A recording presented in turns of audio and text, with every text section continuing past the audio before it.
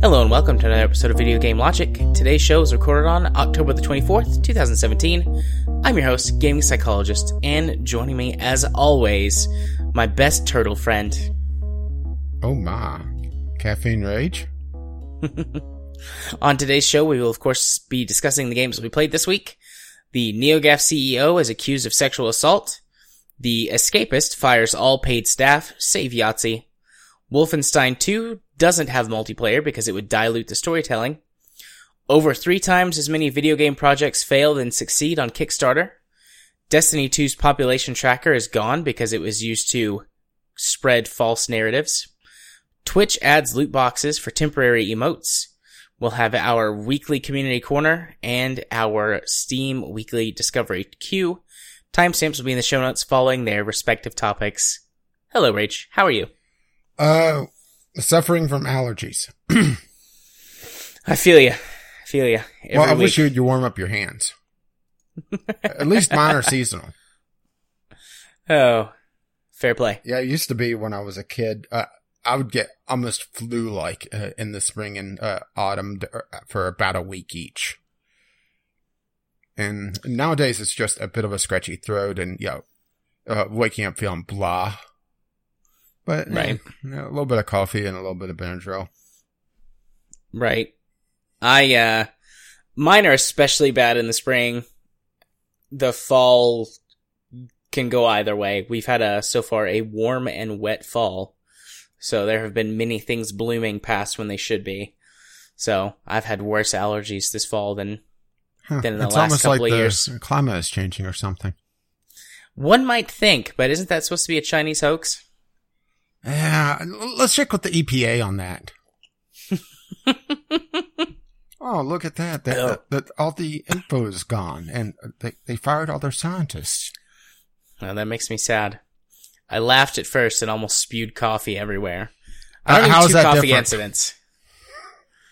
Yeah, before the recording, folks, I was making coffee because I was tired, and I accidentally spilled it every fucking where in the kitchen, including on my feet and my hand, my leg. It was terrible. Not only did I waste coffee, but I burned myself. On the bright side, though, I woke up. Yeah, that'll wake you up. Nothing like second-degree burns to wake up a person, right? The best part of waking up is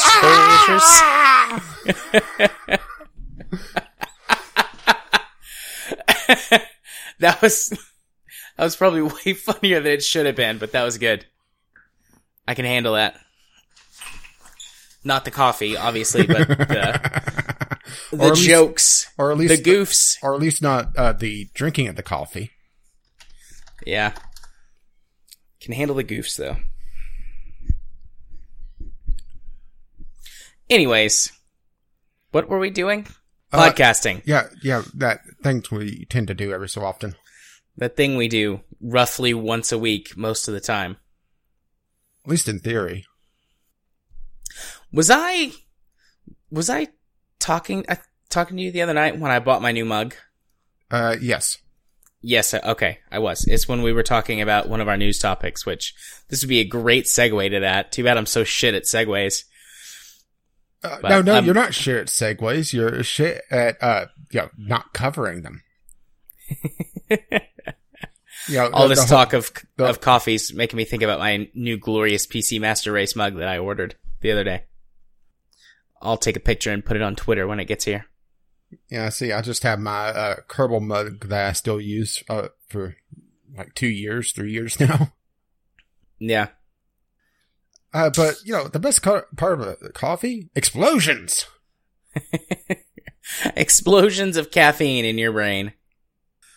Oh, you don't want to, have caffeine explode too much because, then that becomes the new baseline. You need to drink more and more of it.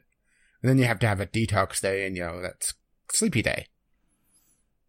Man, today should be my sleepy day. When it rains, it pours. October has been crazy around the clinic. This week who got is fired so far. this week? Oh, no one got fired. We just have a lot of new clients with all emergency stuff. I think everybody's like crazy. Like they've all gone crazy for October. All them there Satan worshipers are coming out. They just need Jesus in their life. I heard that from someone the other day. I facepalmed very hard. And then you spilled your coffee.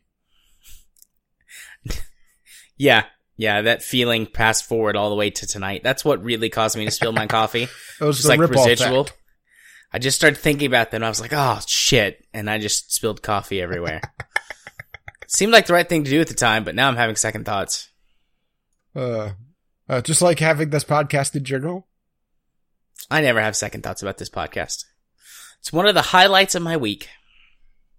Boy, your week must really suck then. You have no idea. Oh. Anyways, let's go talk about things that don't suck, I think. Which are the games that we played this week? Yeah, I guess I should go first. And I'm going to be talking about Warframe again. Yes, one of those rare weeks I actually talk about the same game twice, because I usually avoid this because it's not nearly as interesting to talk about the same game twice, but I was able to get the last part of the quest chain that I needed to unlock the second half of this update that just came out, which a big thanks to Death Saber for helping me out with this, by the way. Yeah, after getting the ability that I don't want to talk too much about the actual storyline in case you care about it, because there is a couple interesting twists on it, but essentially completing, I would say, 3 of the main cinematic and non-sarcasm quotes, because these quests have a lot of cutscenes in it, and that's why they're considered the cinematic quests, not that they run at 24 FPS or 30 FPS. But getting these quests done unlocks a 5th ability for your Warframe, which is across all your Warframes. And this also enables you to survive the night on the plains of Echelon. And once you get that ability, the plains are, at least for the most part, pretty easy to survive in, and it feels kind of a bullshit progression check, to be perfectly honest, just with how easy it is. Okay. With the exception of the raid boss that stomps around, which I haven't beat yet. Did you ever play World of Warcraft? World of Warcraft in the Burning Crusade era. Yeah, Burning Crusade was when I first picked it up. Okay, remember Fellreaver? Yeah. Okay, think essentially a big raid-esque enemy. This isn't raid-esque per se, but it's a lot tougher and very difficult to beat solo, at least at this current time. That walks around like Fellreaver. Okay.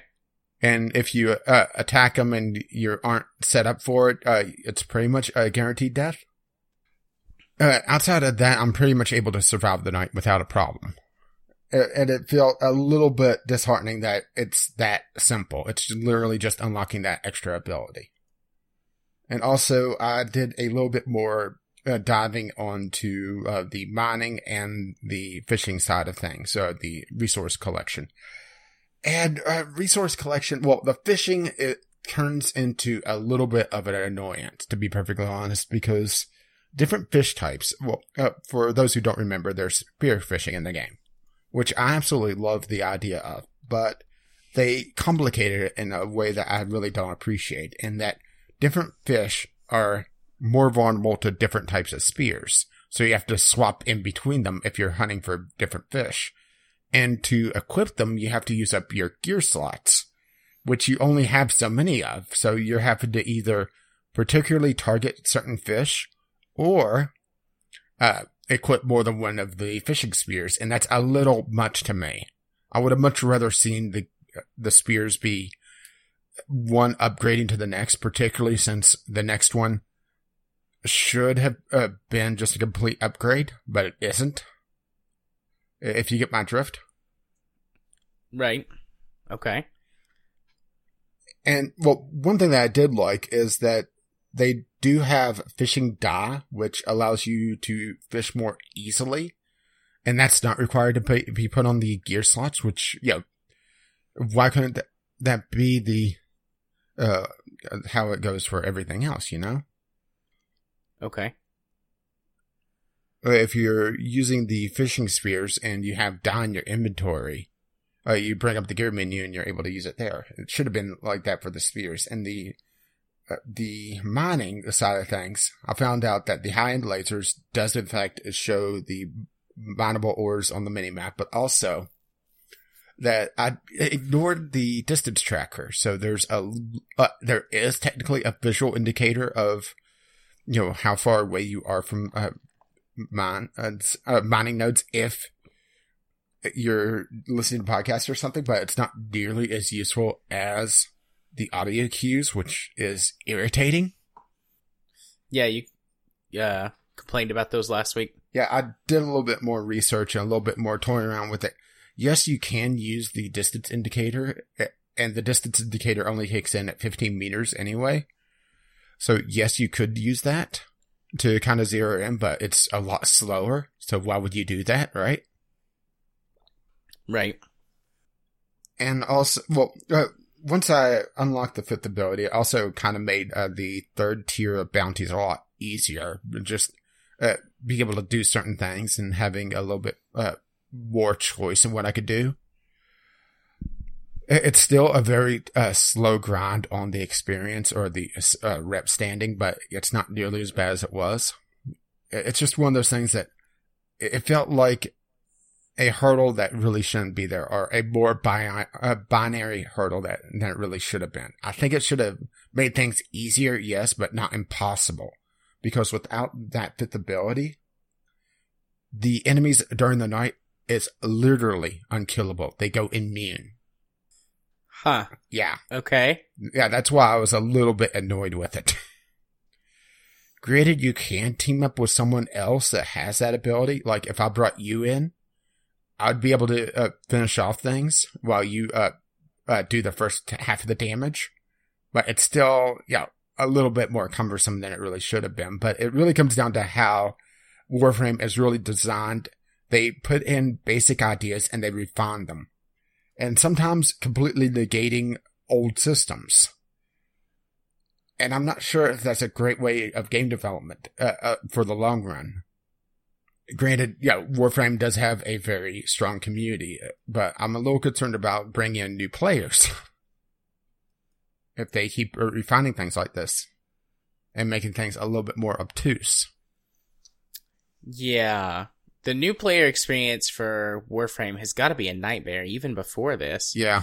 There's just like 18,000 things that have piled on each other over the years. And all of the things are good, but when you come in and look at it for the first time, you're like, what the hell is this mess? Yeah, Warframe is one of those games that I watched Total Biscuit's video on it just to see what he was doing, and he didn't exactly show it off all that well because he brought in a lot weaker stuff than he really should have. Because he heard it was a new player area, then he chose higher level stuff to fight against because it's a variable level area. You're able to dictate the levels of enemies you're fighting by choosing various bounties.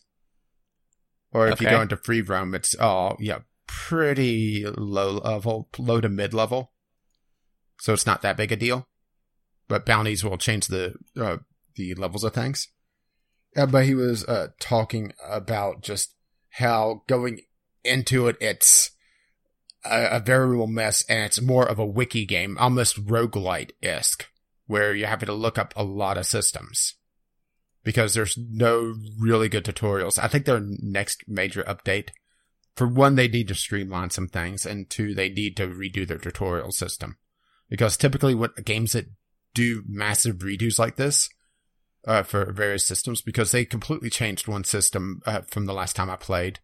I didn't play much past when they changed the star map. So that's another system that they pretty much completely redone since I played a lot. They never really explain what is going on all that well. So they really need a new player experience improvement. And tutorials, lack of tutorials is a killer for games. I mean, let's just pick one almost at random. How about Lawbreakers? That's a game that could have done a lot better. But everything I've heard about that game talked about how cumbersome it was because they didn't explain a fucking thing. And for an arena shooter like that, people aren't going to go look up. For an RPG or MMO, depending on how you want to classify Warframe, people will have the patience to go look things up. But for arena shooters, you won't. So it's kind of running into the same problem, or could run into the same problem that Lawbreakers will, or had. Speak while I do that. Warframe may run into the same problem that Lawbreakers did, where their new player experience is literally non-existent. And it's only going to attract people that are going to try to sit down and figure things out. Granted, does have one thing going for it that Lawbreakers didn't, in that you're not really focused on PvP. Yes, Warframe does have a PvP system, but since it's PvE, taking time to learn things and not being top tier, doing the perfectly optimal strategies, you're not going to be that far behind. You could still, put around to do your own thing. But I'm just a little concerned about Warframe's long-term future if they, bleed off players. Right. Because if they can't bring in new ones, or if they bring in new ones slower than they are losing them, then... I realize I'm talking about sustainable. I'm talking about bringing new players whenever they're the fourth place on Steam right now. But it's all about sustaining, not just your top tier. Your peak. Yeah, it's where that plateau ends up. Any questions? Any comments? So far, no. Are you awake over there? Do you need to get more coffee? Nope, I'm good. I'm already halfway through my cup of coffee. A bathroom break will be in order after the game section. Oh my. Well, I guess you only borrow coffee. Yeah, I don't have any questions right now. I still need to play it, but I just didn't get a chance this week. Yeah. Someone was Mr. Turtle yesterday. I needed my turtle time yesterday. My in-laws were here, for those of you who haven't paid attention on Twitter or whatever.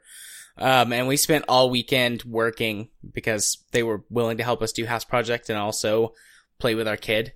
So Katie and I were like, we have so much shit we can get done this weekend. So we worked all weekend and then hung out with them and did stuff, which is cool. I like my in-laws, but I was very tired and all socialed out yesterday. So, Monday nights I usually am pretty chill and just hang out by myself anyways, but I locked myself in the office and brought in drinks and snacks and just sat in here for like 6 hours yesterday. Wearing nothing but a pair of socks. Indeed. It was great. All right. Well, how about something that is completely unrelated to you? Foxyland. This was a game I picked up on Keymailer and I played a little bit of to possibly do a Sunday sampler on, but ended up just recording a little bit of Warframe footage and being lazy. And Foxyland is kind of that middle of the road platformer that, no, it's not bad, but no, it's not good either. It feels like a platformer out of the 1990s for PC. And I mean that as both a compliment and a curse. It's very, very stiff on its controls. It just feels ancient, but it still has, that kind of bullshit 3-star system going on that I'm not sure if this is a mobile port. I don't think it is. Actually, I didn't check on that because I'm not seeing... Oh, no, wait. It is a mobile port. That does possibly explain a few things on how stiff the controls are, right? Yeah. Yeah, I didn't look into that. But there's a thing going around with indie platformers in general, in that for one, with Steam Direct opening up the floodgates, there's just a million of them. And that's not much of an exaggeration at these points, is it? No, you're only... How every time on Co-Optional, they talk about, there's 100 games coming out this week. We don't know what to do. Yeah. 100 or more. It's crazy. Crazy, crazy, crazy. I mean, it is a cheap game. It's, both, game design sense and monetary sense. It's under $3. So, you are getting what you pay for in this case. It doesn't feel that great. But at the same time, it's not terrible. That's probably the nicest thing I'd say about it is that it's not terrible. Yeah. It's not terrible. High praise. High praise. Trying to think of anything else that really stood out about it. Oh, and it's also feels like it's going to be exceptionally short. I was through, I would say, a third or more of the levels in 15, 20 minutes. So yeah, if you want a game that you're going to blaze through and, feel great about, but not have achievements for it. Oh, actually, there are achievements. I forgot about that. According to this, there's 25, how the hell does this work? Complete, level 26 has a higher percentage chance than, complete level 25. I guess a level skip? Maybe? But yeah, 26 levels. That's not a lot. When they're all beatable in about a minute and a half. It says complete level 25 on 3 stars and level 26 on 3 stars. So maybe level 26 is a little bit easier to get 3 stars on than 25. Maybe. Oh, there's level 27. So it looks like 27 levels. There's not a lot of levels. Let's put it that way. There's a reason why this is a cheap game. Yeah, I mean, especially if you can get through them in like a minute or two apiece. Yeah, and I will say this about Foxyland is that it has one of the most bullshit knockback vulnerability cycles I've ever seen in a platformer. You get knocked back a good third of the screen, and you're invulnerable during the knockback, and about a half a second once you regain control. And if you're hit again, you get to repeat the cycle over again. And you're given 3 hits, but if you don't land on something that you could, not take damage on again, or land somewhere that you won't take damage on again, you're gonna, get hit again. And I got hit by a flying dart. It knocked me back into a pit, got hit there, and once I was able to regain control again, I was able to double jump my way out of it, but it was a close thing, Yeah. It's very much bullshit fun mechanics. Alrighty. Alright, so how about something that isn't bullshit for my third game? Yay, no bullshit. Yeah, well, there is bullshit, but it's not as much bullshit. The Blackwell Unbound, the second game of the Blackwell. What is the term for a series that has 5 games in it? A series with 5. That'd be... No. I don't know. Because 3's a trilogy, 4's a quadrilogy. Pentilogy? 5. Penta? Maybe? Anyway, in the Blackwell series, I went back to this actually a couple weeks ago. I got a little over halfway through it, and I put it down because I was running out of time for the podcast. Didn't pick it up last week, so I finished it for this week. And I have to say that this is a lot better than the first one in the series. The first one, well, for those who don't know or don't recall the Blackwell game that I talked about last time, this is about essentially a paranormal detective who goes around solving how ghosts died to let them pass on to the afterlife. In this one, you're playing as the aunt of the protagonist in the first game. So it's a prequel of the first game. Figure that one out. Lauren Blackwell, which honestly, I would have expected this to be the first one in the series, just timeline-wise. Or, it makes a lot more sense timeline-wise, and rework the second one into a better second game of a series. Mostly because the puzzle elements on this one make a lot more sense.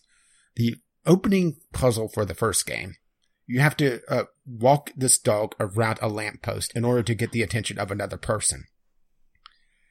Okay. And it's very obtuse on doing that. On this one, it's a lot more actual detective work. Putting together little pieces of information here and there to figure out where you're going.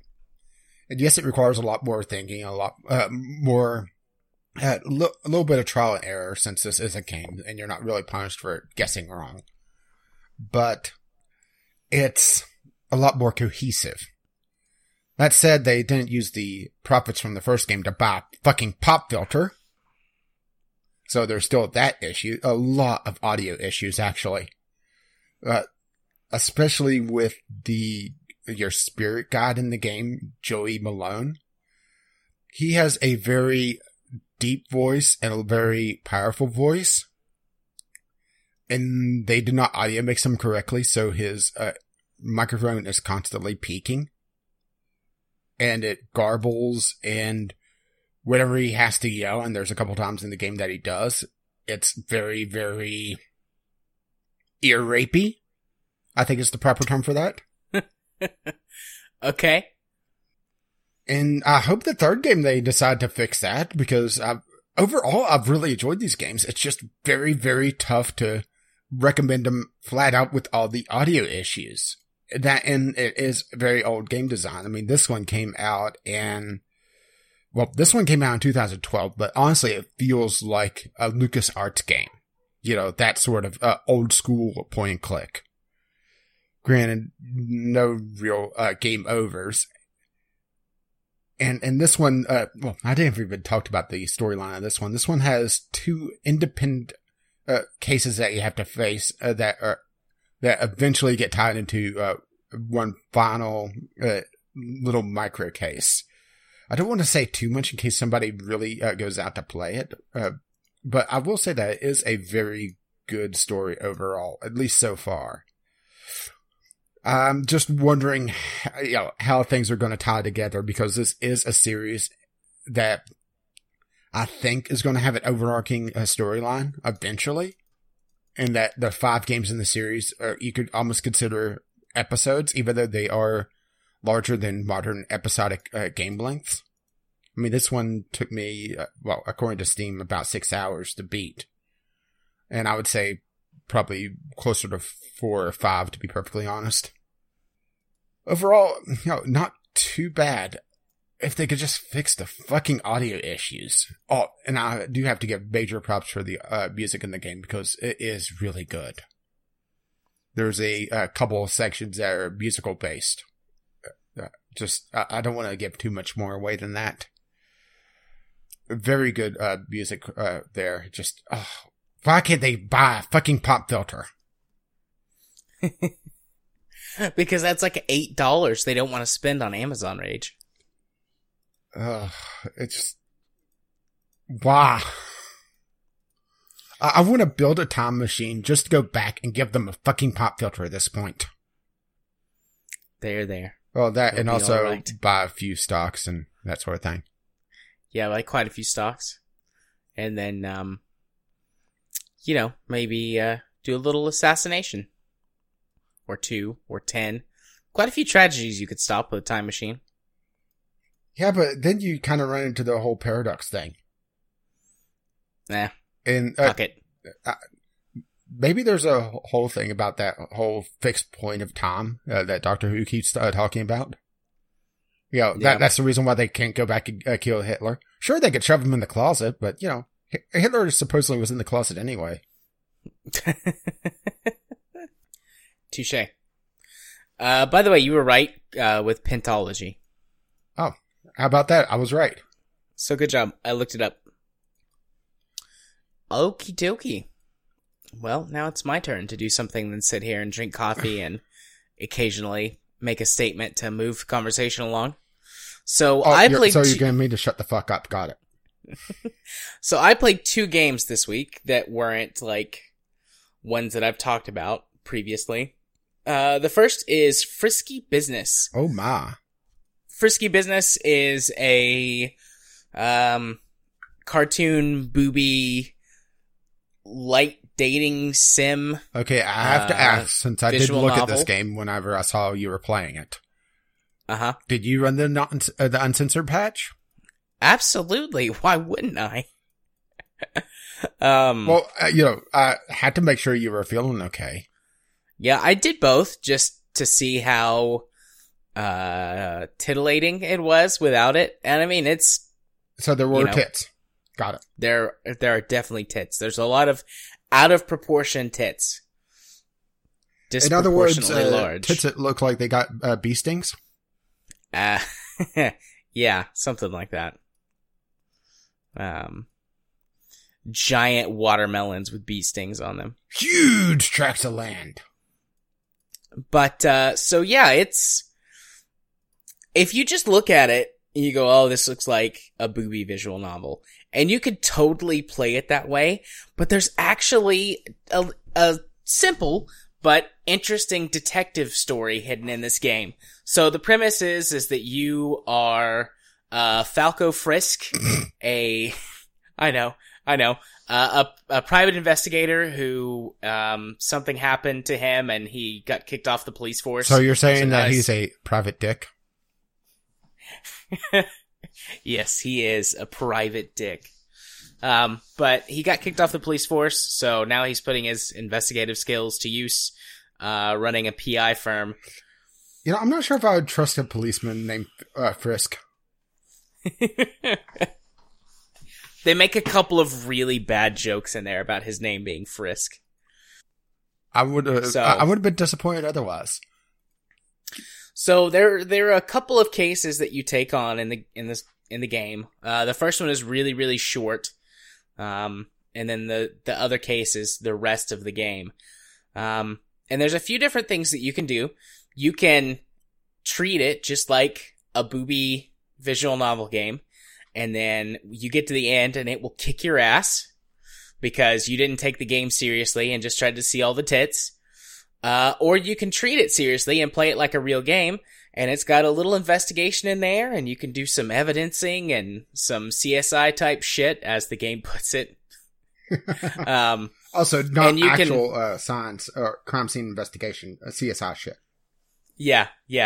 That's like one of the things that you can do. It's like, what do you want to do today? And it's like, you can text this person or call that person or go see whoever.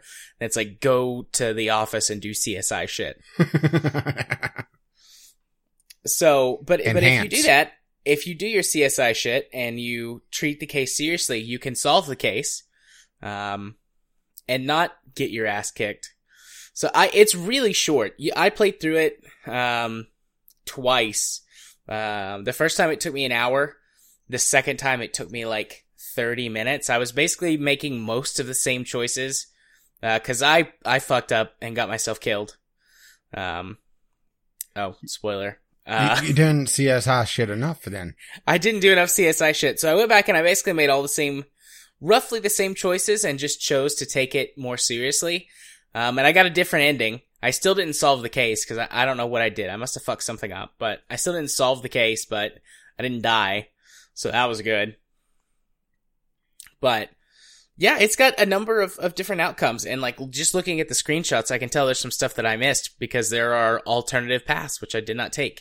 And all of the achievements are based around banging the girls, except for the one where you solve the case. So there's quite a few different girls that you can bang. There's the 3 girls that live in like the college house, which is where most of the main case takes place. And then there's like this lady that has cat ears. Of course. I'm not sure if they're actual cat ears or if she's just wearing like a cat ear thing on her head. Headband? Yeah. Then there's a waitress at, what was that place called? Melons with a Z? Yeah. You know what it is. I'm sure it's an upstanding family restaurant. Then there's the witch lady from the costume shop. But there's like several locations. Haha. There's several locations that I didn't even go to. There's also the cop, the lady cop. I don't know if you can bang her or not. I don't think so, but I'm not convinced that you can't. And then you have your assistant, who honestly I want to bang him. Only if she starts yelling, "Stop resisting." But then you have an assistant. His name's Charlie, and he's like a stereotypical anime type dude. Like looks more like one visually and dresses like one, and he's like super smart and awkward around girls. Mm-hmm. But yeah, you can treat him and a couple of other characters that are with you throughout the entire story. There's a few different ways you can treat them, which give you different dialogue and can give you different outcomes on things. Like Charlie is super smart but socially awkward, and you can be like really nice and supportive and be like, hey, he's smarter than me, I should ask him for help or encourage him to do good. Or you can be like sort of like just an asshole and make fun of him for being a nerd. Steal his kidney. And then he fucks off halfway through, and you're like, well, I guess I shouldn't have been so mean to him. That was when I died. I was mean to him. You know, the visual novel area of Steam, even though, yes, this is a booby game, the booby games, assuming that they haven't gone, full titillation, can actually be somewhat decent. And are a good kind of gateway drug into the more serious visual novels. Yeah, I think this would be a really good starter visual novel. You can play through it in about an hour. There are definitely multiple runs and playthroughs. There's some actual gameplay elements to it, so you can get some different stuff out of it, but it's not super in-depth, like, oh my god, I have to remember this character's 8 hours worth of backstory to answer this question correctly. Yeah. So, I mean, it's not great, but I was honestly just expecting it to be like, haha, this is gonna be like another Sakura game where I can make jokes about it. And it actually turned out to be like a half decent little game. Like, it was a nice surprise. Yeah, I actually did play a little bit of a Sakura game this week. It's one of the roguelite ones. Didn't care for it. Yeah. I will say, it's got a few jump scares that are very easily telegraphed. If you're actually looking at the screen, you're gonna go, oh, they're about to do a jump scare, which kind of takes away from the scariness of it. It's got a scary clown, you can see that in the screenshots. That's the bad guy. So I didn't like John that Wayne because Gacy? I don't.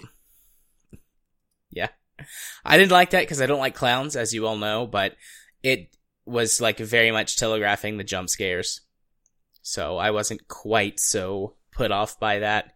Plus, the boobs helped. Boobs definitely helped. What about the boobs on the clown? Unfortunately, the clown doesn't have boobs. You'd feel conflicted otherwise, right? I would feel oddly afraid and aroused at the same time. I have such a confused boner.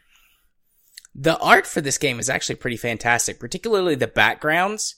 There's a lot of detail in those backgrounds that can give you clues for certain scenes about what's going to happen. I was really impressed. The art style for this game overall is good. Not sure what I think about the actual character sprites, because they are very flat, it feels like. Yeah. For the most part. I like that. I'm talking about how they're flat, and then suddenly I get the screenshot of the blonde and the blue bikini. For the most part. Click. That's not flat.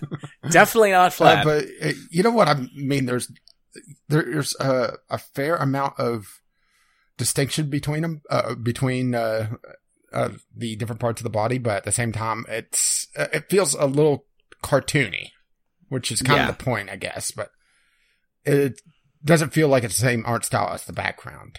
I think that's what I'm trying to get at. Yeah, it's different. The backgrounds are certainly better.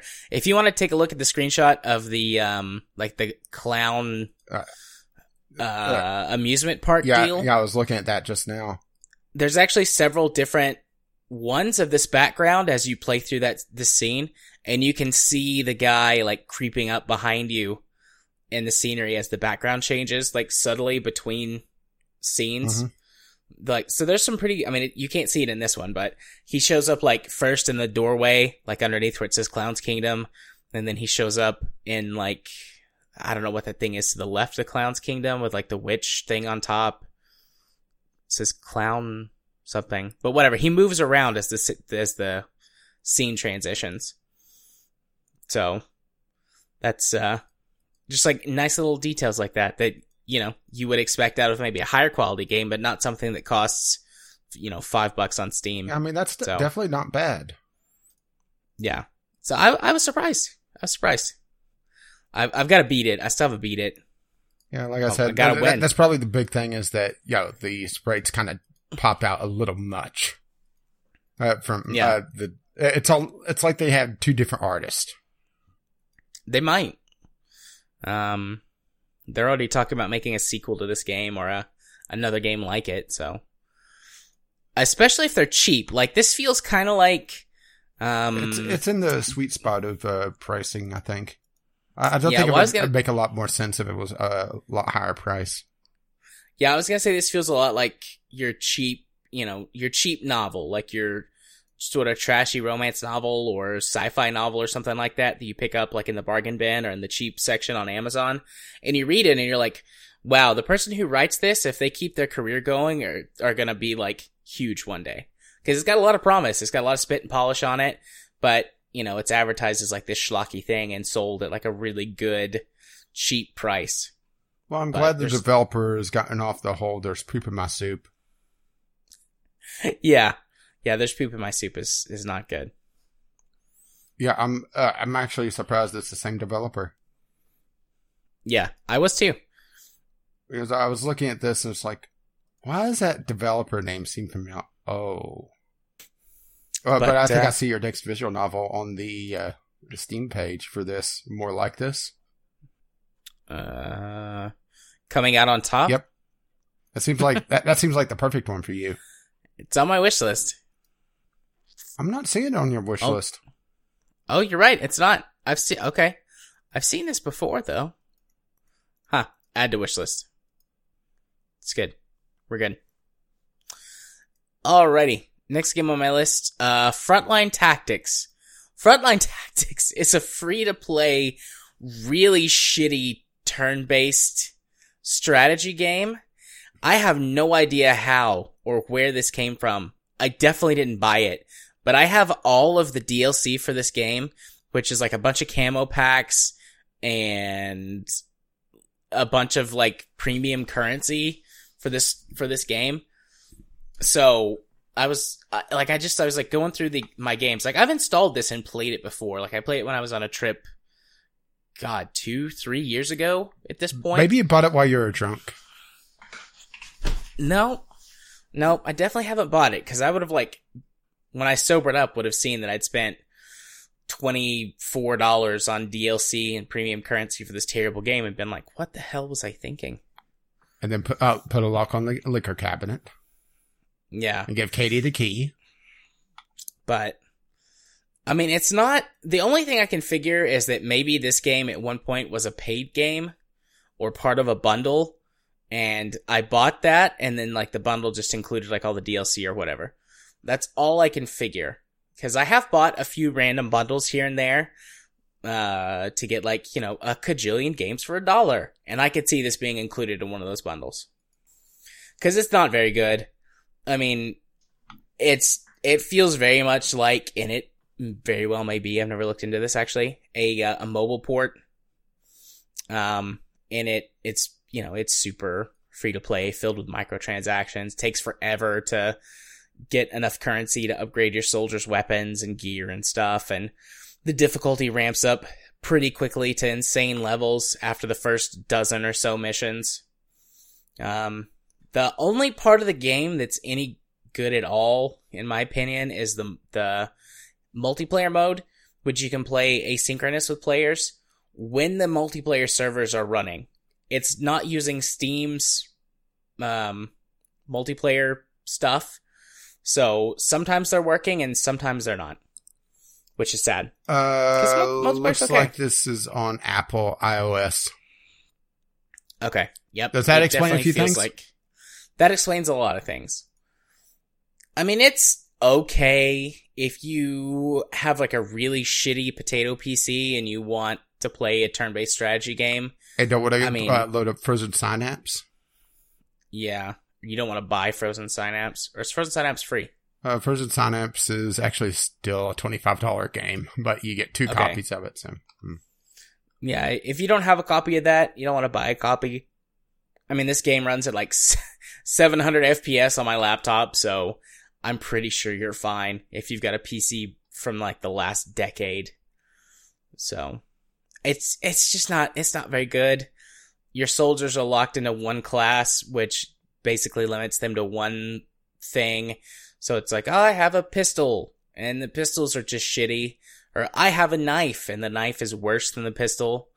Like, basically your whole squad revolves around protect the sniper, protect the guy with the machine gun. I'm helping.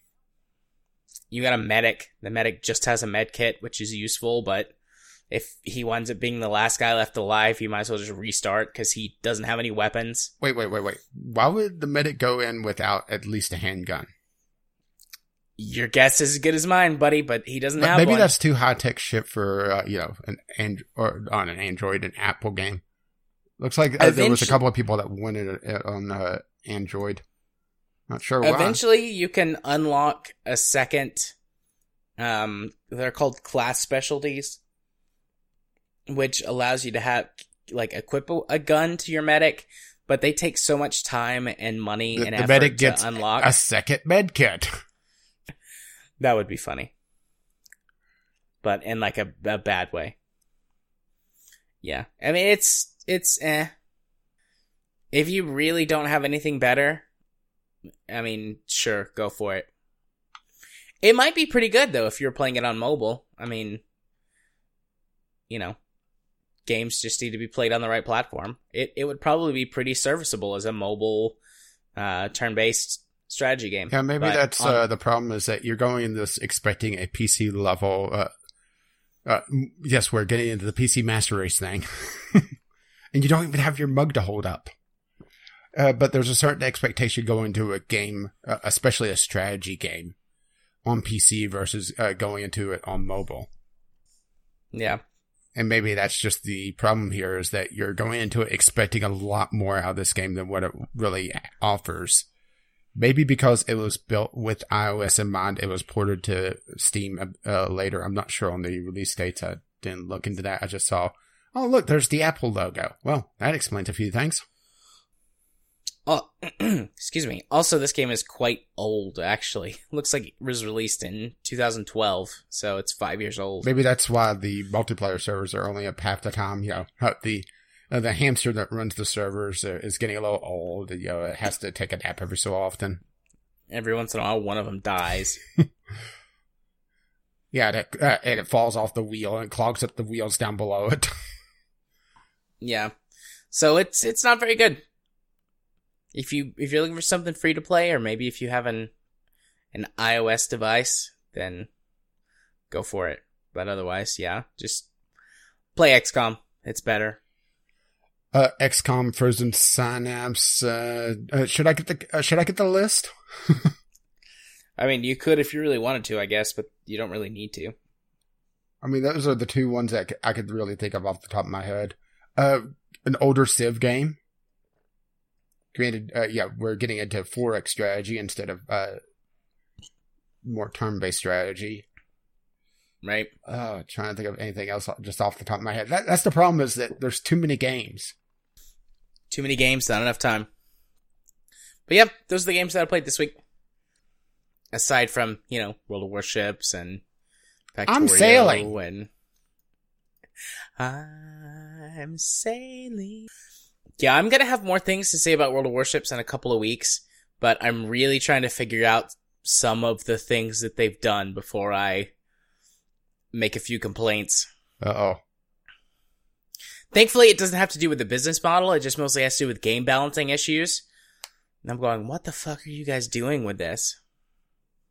Well, the fact that I'm actually decent with the battleships, that tells you there's something wrong with the game balancing. Well, it's not even that. They've made some pretty huge changes to the meta because of some of the things that they've introduced, but they've not gone back and fixed the earlier stuff to make it more balanced. So some things are just completely broken and useless at this point. Oh, great. And that's going to be a real problem with World of Warships because it has a linear progression system. Yep. Or multiple linear progression systems, I should say, because not even countries, just ship lines are linear. Yep. That's such a terrible, terrible, terrible leveling system. Also, their matchmaking is broken at Tier 5. Oh, great. Tier 2, 3, 4, peachy. Tier 6, fine. Tier 5, what the fuck are you thinking? What, they keep getting Tier 7 ships? Yeah. Yeah, I get put with tier 7 ships all the time. Because I've got 3 tier 5 ships from the British and French line. And I get matched with tier 7 ships all the time. Yeah, and there's quite the power jump from one tier to the next, let alone 2 tiers. Yeah. Yeah, they need to keep it tiers 2 and 3, 4 and 5, 6 and 7, 8 and 9, or even just go 10. Tier 1 and 2. 2 is matched with 1, 2, and 3. And, the one above it and one below it. Yeah. But see, you do that. Do you think there may be a problem 5, with just the population of tier 5? I don't know. I mean, tier 5 is one of the highest populated areas because it's like right there. Tier 5 and 6 are right there where you can get lots of, like your earning potential compared to your loss is the greatest. You can quickly train captains to put on other ships or, it's like that's the sweet spot for gameplay. And then you start really getting into the meta when you get to like tier 7 and 8. And then below that, do you think they may be swapping it around to try to prop up the other tiers? Maybe. But it's horribly unbalanced if you happen to be the tier 5 in there. Because, I mean, you're just fucked. Well, that encourages you to buy more doubloons to be able to convert your free XP into the free XP pool to be able to bypass it. See? Perfect. Yeah, I got a shitload of free XP without having to spend any of my doubloons. I got an XP crate, and then one of the missions that I did gave me a good chunk of free XP. I got like 60,000 free XP yesterday when I was playing. Wow. So I skipped a whole tier for the British cruisers because I don't like the British cruiser. They don't have high explosive shells, and I don't know why. Too busy. It requires too much room. They rather have that extra crate of tea. I guess. No, that's where all the crumpets are. The British cruisers so far have all been basically big destroyers. They get a little bit of an HP boost to bring them closer in line with other cruisers, but they have paper armor. And because they're cruisers, they don't get the no citadels. No. They have teabag armor. Teabag armor. Yeah. Yeah, that makes sense.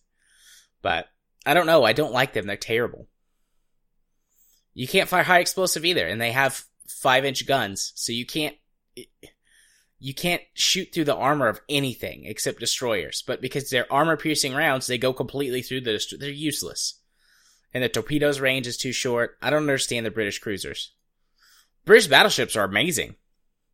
They're like the new king of battleships at lower tiers. But their cruisers are awful. That's all we gotta say about that. Looky there, I wound up talking about World of Warships for a few minutes anyways. You want me to talk about Factorio too? Same old. There. So moving swiftly along? Easy there, yep. Trump. Moving swiftly along to the elevator because I've downed all of this coffee and some water. So I need a quick break.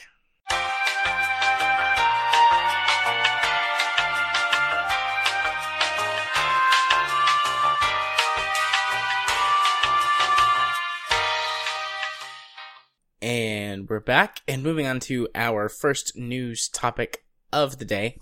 NeoGAF's CEO is accused of sexual assault. Well, their owner, not it may be different. So just want to be perfectly clear on that one. Oh, I said when I said CEO earlier, you said yeah. Well, why do you listen to me? I don't know. That's a good question. Why do I listen to you? This has been just a real clusterfuck of an article, to be perfectly honest. Well, I should say news story, because NeoGAF actually shut down for ages. For, what was it, 2 or 3 days? Following this, and before that, all their mod team was heavily trying to suppress this, story on their, forums. Well, I guess we should say what NeoGAF actually is first, shouldn't we? That's probably a good idea. How about that? Having a good idea for once. YouGaf is essentially one of the leading message boards in the gaming industry, where there's a lot of both industry insiders and fans coming together to talk about video games. And they've been pushing a lot heavier on, I guess I should say, the liberal side of political arguments. I think that's a fair way to say it. Yeah, I think so. To the sort of the extreme end of things. And I have to say, a lot of what I'm going to say is not me personally visiting there, because I avoided NeoGAF because of some of the horror stories of just people being outright banned for not even being dicks, but just, having minor disagreements or not falling into the echo chamber, I guess would be the proper way to describe NeoGAF's views of things. So to see this come out is not surprising, but at the same time, can we go with the ironic? Yeah, I think so, since they do seem to have a much more liberal agenda, social justice warrior presentation. If not full-blown SJW, close to it. Yeah. So, I think irony fits. Yeah, I really should say that SJWs, that's something that we're probably going to have to talk about before too long as a general topic, because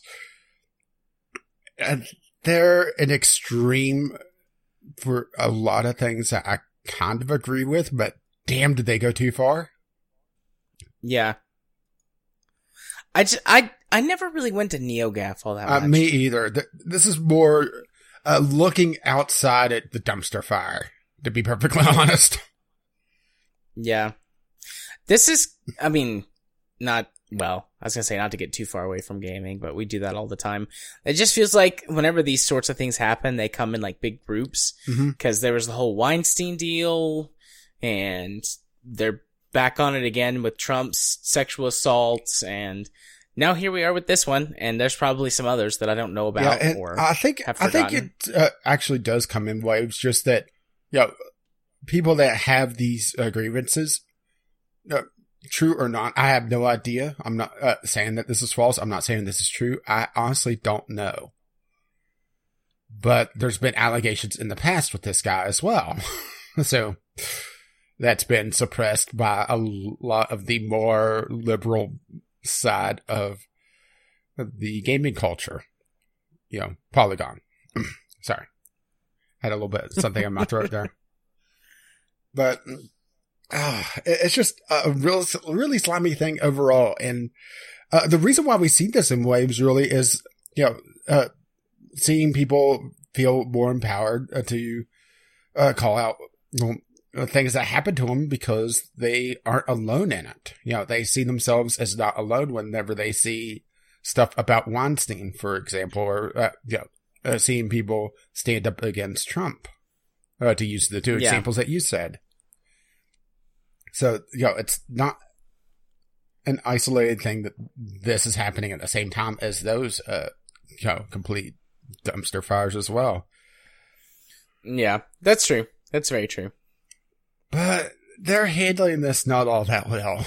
I mean, perfectly honestly. No. That was the owner who made that forum post, right? Or that statement? Or was that one of the mods? No, that is the owner. Well, they're obfuscating the mods behind a mod bot. That's one of the things. And there's a lot of accusations of the mod suppressing accusations against the owner. So, the fact that they're kind of, just hiding themselves behind, don't pay attention to the man behind the curtain is a little damning. Granted, a lot of their mods did up and leave, but who knows how many are back because they're hiding behind the mod bot now. Yeah. It seems a lot of the replies to this statement as well are very positive. Basically, hey, NeoGAF's gonna be back to the way it was before. That's great. But I suppose the site could survive.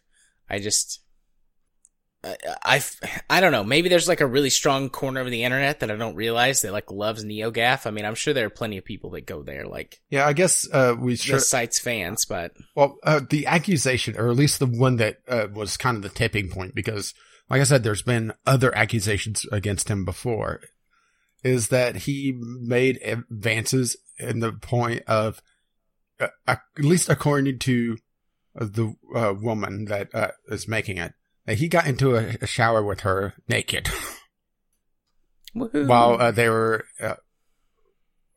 Where did they say it was? I think it's in the article, but it's just, what the hell? Yeah.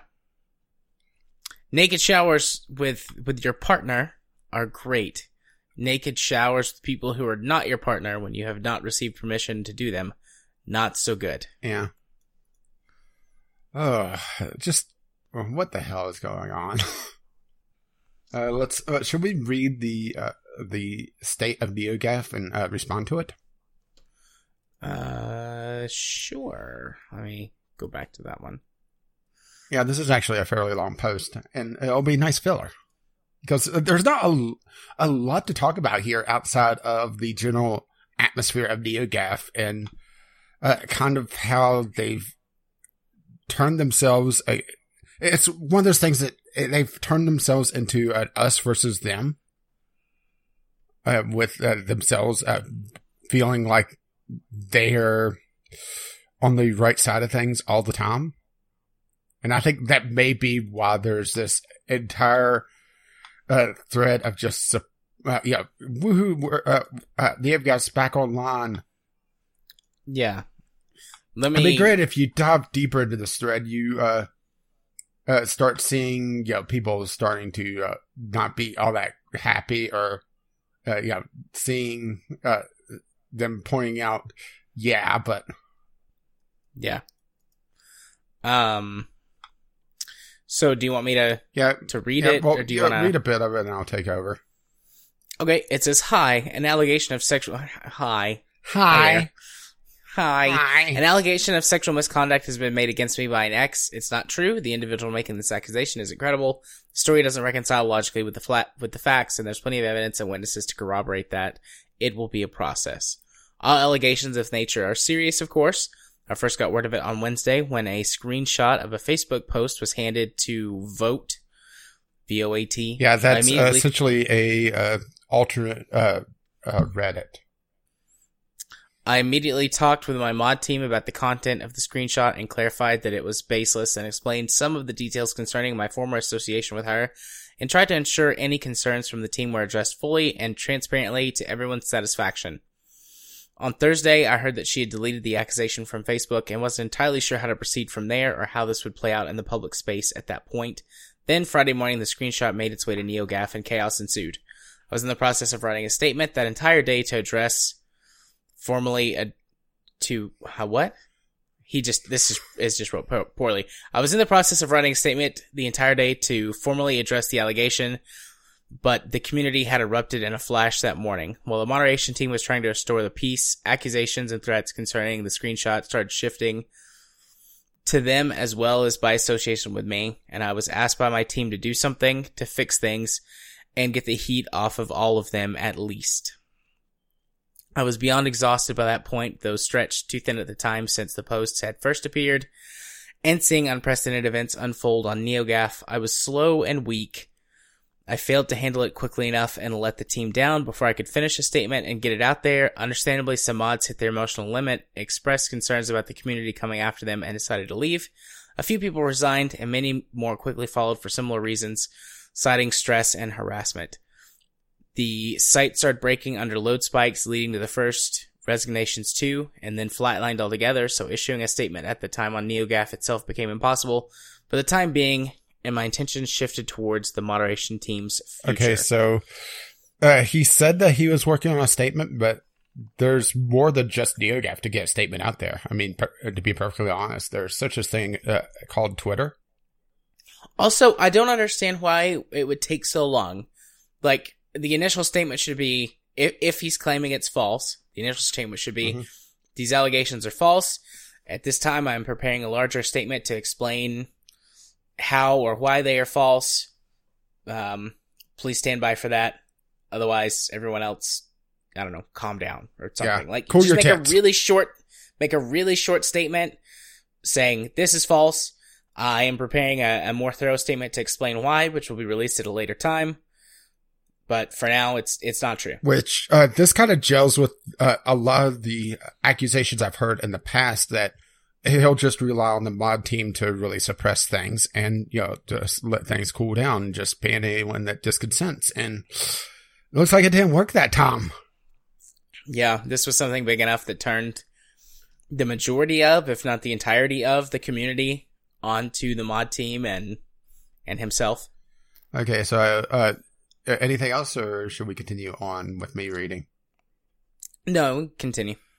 Since that whole mess lasting through Monday morning through Saturday, before we formally went off line for maintenance and repair and restructure, we've just been trying to figure out the best course of action for NeoCaf going forward. As all the stories began being published by various outlets, I issued some comments to the press since everything coming out was proving to be sensationalized, opportunistic, and unprofessional. Fuck you. Sorry. Since we're being unprofessional, right? Yeah. I mean, really? I've read some of these articles. How Boogie talking about his time at NeoGAF. That's not unprofessional. I mean, have you really? It just sounds like he's mudslinging to try to take a lot of heat off himself, you know? Yeah. We've all become increasingly stressed and weary this year in ways even I'm not accustomed to by now. Oh, you poor thing. I mean, I can kind of sympathize with that statement because I think I know what he's I talking think about. But well, considering NeoGAF's political leaning, I definitely understand it. But really? In discussions on heated news, political issues, and social issues on off-topic site of such, on the off-topic side of the site has become such areas that no one is willing to moderate in the open for fear of backlash or general exposure to the inevitable toxicity. I've gone in there myself to take such a heat since it's very much my responsibility to do so before anyone else's. But there's very little headway, mostly just more anger and resentment and a lot of bans. Oh, well, you could say that again. If anything I've seen is true. I don't think this is necessarily reflects on our community, more the tone of the entire internet this year with regards to heated issues. Fuck you? Sorry. Any response to that? It seems like he's trying to make it a lot about himself here, doesn't it? Yeah, I think so. I mean, I don't have any major response to that. I just kind of was shaking my head while you were reading. So just like... Oh, we can't see that. I guess my response is just like, dude, just not necessarily get over, but find a way to deal with it. Build a bridge and get the fuck over it. That's all going to inform the way forward for NeoGAF as we focus on what the main goals are supposed to be for the site. The mod team will talk about more specifics on that will entail below. One last thing, the NeoGAF mod team is here for this community, all of you. Well, except the ones we disagree with. Oh, sorry. I'm militarizing again, aren't I? You have no obligations to respect me or believe anything I say about my social... speak quality. It doesn't help that this is a little bit...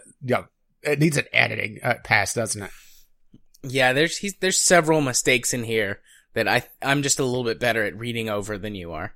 Although it caught me out a couple of times. You have no obligations to respect me or believe anything I say about my personal life, one way or another. But if you're going to be here and participate in NeoGAF, respect the mod team by following the rules and behaving. The team is diminished at the moment, and the folks who stuck around care very much about the community and its future. Be considerate of them. That's non-negotiable. Thanks! You said that a little peppy. There's no exclamation mark. I think it would just be, thanks. Thanks. Thanks. Oh, yeah, it does seem like he makes it very much about himself, doesn't it? Yeah. Oh. What a mess that is, huh?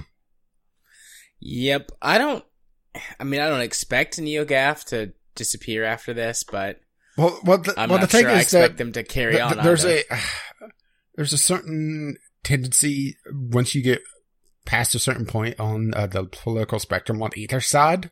This isn't just on the more liberal side of things, that they are very easy to turn on themselves. And I think that's what happened here, at least partly. Yeah. Ugh. Caused a disintegration of the community. Mm-hmm. Yeah, and it's all comes down really to how much they're willing to forgive and forget, because that's really the big thing. And also just how much they could kind of control this in the future. Prevent this from coming up in the first place. Because they are trying to refocus so that there's not as much off-topic discussion. Which, isn't such a bad thing. At least at the base of it. But for the reason why they're doing it, just trying to suppress and control. Yeah, I stay away from NeoGAF. Yeah. Yeah, I don't think I'm going to start going to NeoGAF anytime soon. Haven't in the past, probably won't in the future. All right, well, thanks. Yep, thanks. Bye. Okie dokie. Yeah, and remember, that took up 3 days to write that statement. Yep. I mean, that's a statement 3 whole days. That's a statement that looks like it was banged down in about 15 minutes. Yeah, 5 even. Well, with all the grammatical issues and spelling errors. And I am not good at grammar. I am poor at sentence structure, particularly when it's written. Yeah, and that's poor, P-O-U-R. But there are many, many errors in there that I would have noticed. Yeah, there's some just things that kind of trip me up. Mostly the words. Yep. Okie dokie. Well, are you ready to move on to our other website having issues? Yeah, how about the other side of the political coin? Yeah, the Escapist fires most of its paid staff, save for Yahtzee. Why are you trying to save Yahtzee? He still has a job. That's true. That is true. Yeah, they're going volunteer basis, which, good luck. You'll need it. The Escapist is a site that, well, both of us used to go to. Yeah. But I don't anymore. Some of my favorite, what are now YouTubers and things, came from The Escapist, like Jim Sterling, Movie Bob. Although Movie Bob is a lot less relevant, he just never got as big as the other ones. Plus, he has a tendency to... Well, he was kind of heavy. He still is. Plus, he has a tendency to get in trouble for being a bit... dumbass? Overly liberal, a bit overly stupid with his liberalism. Pushing sometimes he makes some SJW. good points.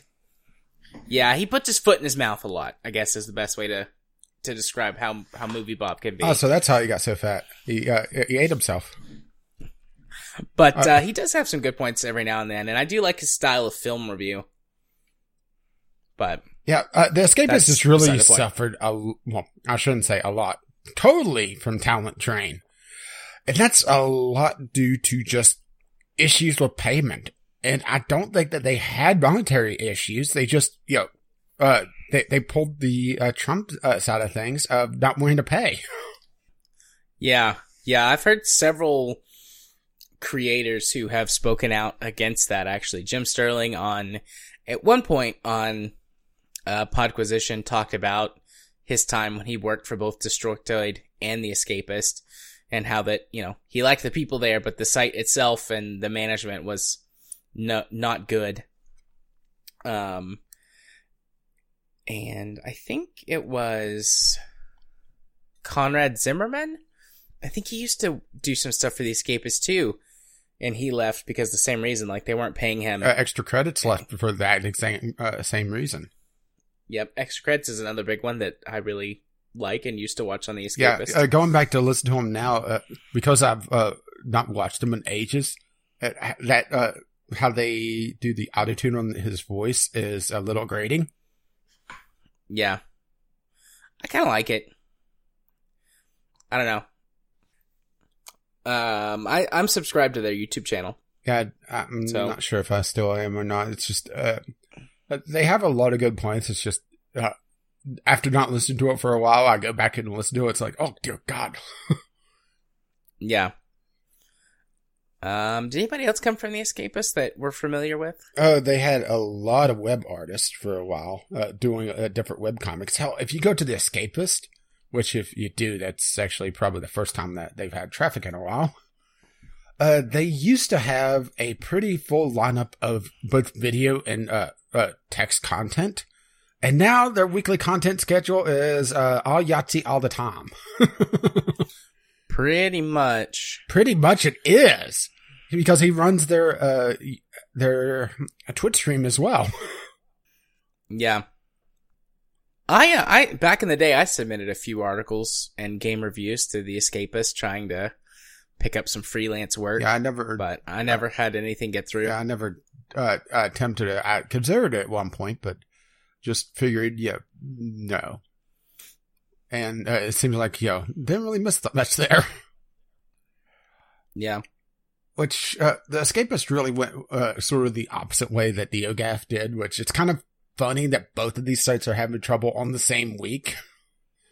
Because Escapist really kept themselves open to the Gamergate discussion, which is kind of where it pushed NeoGAF further to the left. It pushed the Escapist further to the right of the political spectrum. Because they were able to have that open discussion. It attracted pretty much everyone, and the people that stuck around were on the more right-leaning side of things because they didn't really have anywhere else to go. I think that's a fair thing to say, right? Especially with how the internet is right now. Yeah. Fair assessment. And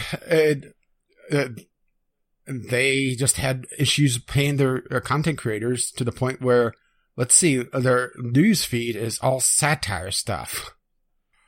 Which, honestly, well, let's put it this way. Click video games at the top.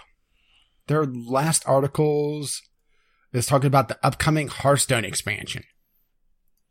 Which came out, last month? This article is dated May 16th. Oh. So it's not even the expansion you're thinking of. So it's the last expansion. Yeah, this is on Goro Crater, the Lich King. So yeah, that tells you how long they've been having issues. And they used to have some pretty decent articles. And they just suffered that talent drain where they just didn't want to pay their content creators. That, and they also had kind of the tendency to really kick anyone that was kind of descending after a while. And that's when I stopped frequenting the forums. Granted, I didn't really post all that much. It's just I was seeing, why did that guy get banned for that? One too many times. Yeah, I didn't post a lot either. And I hadn't for several years, even when I submitted articles for them. Yeah, and it's a shame to see news sites go down, but that a lot of this is their own fault, personally, in my opinion. They also were trying to bank on video content, but not want to do YouTube, so they relied on their own video player, which honestly their own video player was never garbage. There was times that it thought I was running an ad blocker and would refuse to run, even though I turned it off for the site. And then they tried to push a premium service and would heavily push it if you had ad blocker off. So I turned it back on because I wasn't able to watch the damn videos anyway, right? Yeah. Get the same annoying ad 1,000 times. But that's pretty much anywhere on the internet these days. I can't tell you how many times just watching Twitch every so often, I see the same damn ad. Yeah, why is it people think that esports athletes work out before their tournaments. I mean, I realize the term athlete and working out makes sense, but they don't work out like that. Right. No, they don't. I want the Escapists to survive, I think, but I'm not sure if it's probably just like the brief amount of attachment that I have for it. Yeah, I guess we should read this one since we read the last one.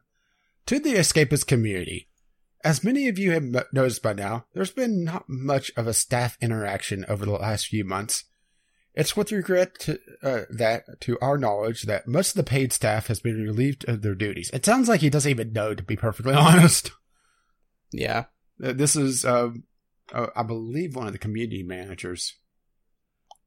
With the apparent exception of Yahtzee. Yeah, with the apparent exception of Yahtzee. Maybe Yahtzee's just working for free and he really likes doing this. Maybe he gets all the YouTube ad revenue.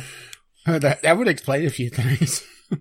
The Escapists streaming staff, the InCan, for a few concentrated hours a month. We won't beat around the bush. This is a serious situation. We can't promise that the Escapist will last forever. It may have years left in it. It may disappear tomorrow. What we can say is that we'll do our utmost to keep the site running in orderly fashion for as long as it stays online. That said, nearly everything that it does is through volunteer efforts. With this sad news, though, there comes an opportunity. The moderation team has granted a number of powers to keep the site running. The community-run Escapist will be looking for your input on how the site operates and for volunteers in creating content. We may even look into adjusting the code of conduct, if that's possible, with the tools we've been given. Together, we can breathe life again into the site. One article at a time. It sounds like he doesn't even know what the fuck is going on. Yeah. I also don't know if it's a good idea to give a bunch of random people, like, extra power. I'm gonna go with no. Yeah. A quick note, the old appeal system cannot be accessed for technical reasons. But new appeals can be directed towards an Escapist Gmail account. Where they'll be dealt with an independent moderator who did not give give the ban for the original infraction. This moderator will contact the appealing party to ask for their argument as to why they feel like it was not a breach of the rules, as well as the liaison moderator responsible for the infraction to ask them to explain the reasons before reaching a final this is all just going into trying to bring people back, to be perfectly honest. Oh, yeah. Yeah, it sounds like they're more clueless than we are, to be perfect, about what is going on.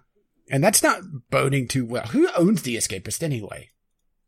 I don't know. That's a good question. Are you looking that up? Yeah. The Escapist magazine is owned by Defy Media. And let's see. They own Shmoosh, Shut Up Cartoons, Clever Media, Shmoosh Games, Teen.com.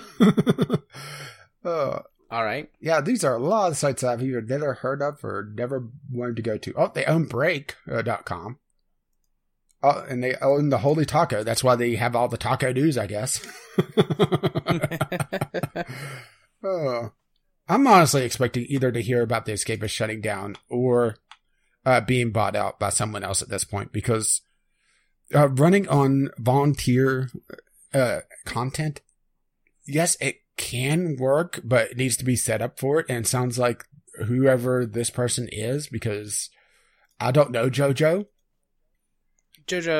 And it looks like this is his first post. And I'm wanting to see if there's a creation date for this account. He's been a member since 2010, so yeah. Yeah, I'm not expecting the site to stick around. Me neither. So, yeah. Yeah. Very positive outlook from the two of us. I'm going to go with realist. Yeah. And two sides of the opposite sides of the political coin. There's a certain balance in nature. Yeah. About that. Okay. Ready to move on? I think so. Okie dokie. Our next news article, Wolfenstein 2 doesn't have multiplayer because it would dilute the storytelling. Yeah, a bold statement. Indeed. One I agree with in many cases. Especially given our current general development environment. What, you don't want to have your story given out to you in loot boxes? No, I do not. I want my story given out to me either just in chunks as I make progress, or in little bits as I make progress. Okay, here you loot boxing. Yay. Oh, I just had a terrible thought and I'm going to share it. Next Elder Scrolls game, all the quests are given to you via loot box. That sounds terrible. Anyways. I'm successfully depressed you now. Indeed. Yeah, this is mostly... I'm not running an ad blocker on this. At least I don't think. Maybe I am. Hell if I know. I'm running Firefox right now. I haven't messed with Firefox in ages. This is mostly going into them wanting to spend more time on the single player story. And I have absolutely no problem with that. Tomb Raider has had a severe problem of focusing a lot of development time on their multiplayer side of things. And really not feeling like they fully developed the game to the point where they could say that it's a Tomb Raider game. And we've seen that same thing happening time and time again. Hell, look at the Mass Effect series. It's focused so much on multiplayer now, right? Yeah, it's like horde-based multiplayer. Although even in Andromeda, it's very much something that you don't have to do. Yeah, but that's still a focus of the development team and a focus of balancing. Yeah. No, that's fair. And I'm just wondering if we're going to see single player only stories slowly die off as multiplayer is the bigger cash cow. It's the more long-term cash cow. I don't think so. Maybe amongst certain AAA developers. AAA? But, AAA. But the developers in the AA and the indie scene, I feel like those are still thriving the fact markets that you did that on the AA. Did I really do it? Oh, okay. But, you derailed me. I lost my train of thought. You're welcome. Whatever. Doesn't matter. As it goes from the AA to the single A indie side of things, I think indie games will be more, or have more of a focus on single player stories, but mostly because an indie game running multiplayer only or multiplayer focus is mostly a death sentence for that game. Yeah. Because, I mean, they just don't have the marketing budget and the way to get it out there, so the game goes up, and maybe if they're lucky, they get a very small player base, like enough to sustain it for a while. Get things going. Yeah, but then once they move on, it goes back to zilch. Yeah, I've got so many multiplayer-only indie games in my library that are either dead or, on life support that it is just sad to go through my library. There's several that I would love to go back and play again. It's just there's not... either the matchmaking's been taken offline completely and there's no LAN mode, so can't even get around that, or, just other services that it used, like... indie games that are multiplayer only, I think is just such a trap that many developers fall into. And as as the AA and AAA areas, well, the rare AA, focuses more on a multiplayer experience or games as service experience, which is, an even more damning term. Yeah. That was, last week we talked about the Visceral being shut down, and they were putting the Star Wars game that they were working on, the single player one, on indefinite hold. Yeah, to just rework it. Essentially, they want it to be, whatever they could get the most money out of. And yes, I realize these are businesses. They have to make money. They're not in it for the art, or at least the major developers, the major publishers. But you still have to try to appease a customer base. Right. And outside of Wales, do people really feel that positively about loot boxes? Feel that positively about just having DLC after DLC after DLC? Yeah, I don't think so. I mean, people seem to handle DLCs okay. I mean, there was a lot of controversy when they first became a thing, a decade or so ago. Which is why loot boxes scare the hell out of me. Yeah, but loot boxes have received a kind of pushback that I don't think I've seen in any other of these developments whenever they happen. Like, when loot boxes first were introduced, there was some pushback, but this has just been overwhelming. Especially as it goes into the more the single player side of things. Yeah. But I mean, back to, single player games do make money. And I mean, a Star Wars single player game would make a shit ton of money, but it won't make all of the money in their eyes. So they're sacrificing less, but still profits for a short-term gain that's probably, unless something, government intervention at this point or something, then in the end it's going to be more of a long-term loss for companies focusing on this stuff. Yeah, they view it as, if they make it single player only with, just story DLC, no loot boxes, no cosmetic DLC, they view it as money left on the table. Right. And it makes no sense to them to leave something behind because, they need to make a profit. Especially as game development just pushes higher and higher budgets with higher and higher and more absurd marketing campaigns. They have to make a lot more money back in order to fund it all. I'm really expecting the bubble to burst at some point, and it's going to be nasty. It's going to be terrible.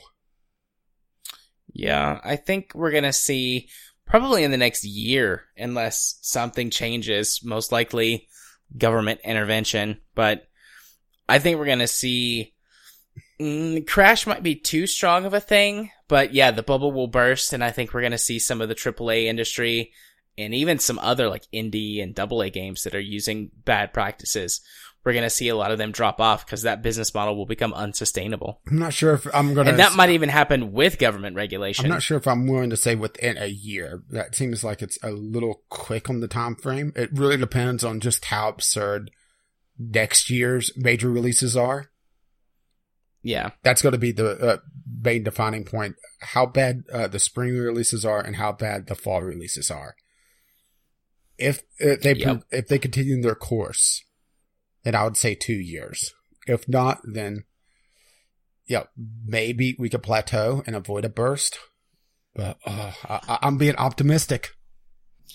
Yeah. Well, I've seen in this last week, and I mean, I don't know anything about, or very little about sports games, but what was it, the one that has loot boxes? 2K18? NBA 2K18?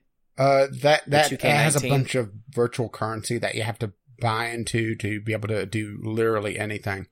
Or just grind. So there's been quite a bit of backlash from fans of the game this past week because of that, and they've stopped buying it and have bought a different basketball game, which is supposed to be inferior, but it doesn't have any of that stuff in it. So... well, here's part of the problem is that some of these franchises are monopolized. if you want a Star Wars game, good fucking luck getting anything but EA because you are not getting it. Period. They have exclusivity for how long? Several years still? Yeah, although Star Wars, Disney seems to be handing out the Star Wars license to an extra developer here or there that's not Yeah, EA. but I'm not talking about, your Lego Star Wars or stuff like that. I'm talking about main story, hell, even canon, because wasn't the Visceral game supposed to be a canon story as well? Yeah, I think so. So on top of that, you're losing a canon story. Which, the Star Wars canon, once again, I'm looking at this as an outsider looking in, has been pretty much gutted and they're rebuilding. Okay. Didn't they wipe out the entire Legends and only kept bits and pieces? So, any canon story right now is just a complete restructure. Yeah, they wiped out everything from old canon except for the movies, the Clone Wars animated series, and there was one other thing they kept as canon, and everything else got kicked out as Legends. So,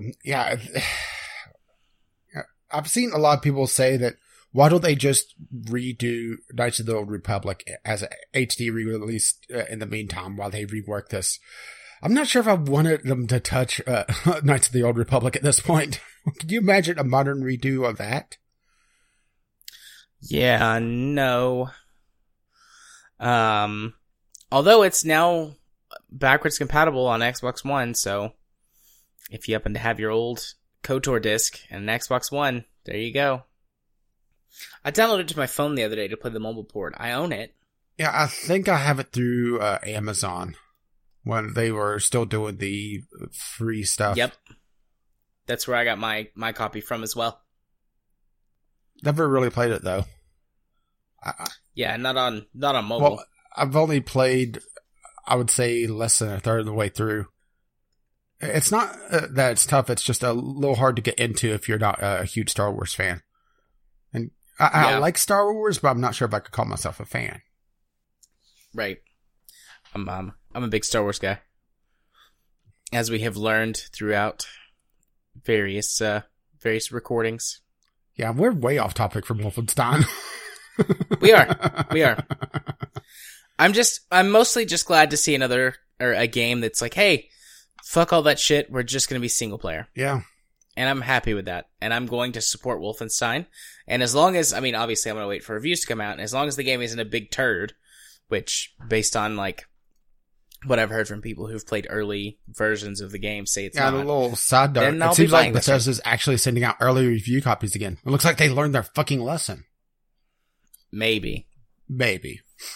I'm not willing to say that they have yet, but there is perhaps a chance that they have. Yeah, if only they could learn a lesson on other things. That's why I'm hesitant to even consider Wolfenstein, is because it's attached to Bethesda. Yeah. Okie dokie. We went way off in left field, so are we ready to move on? I think so. Okie dokie.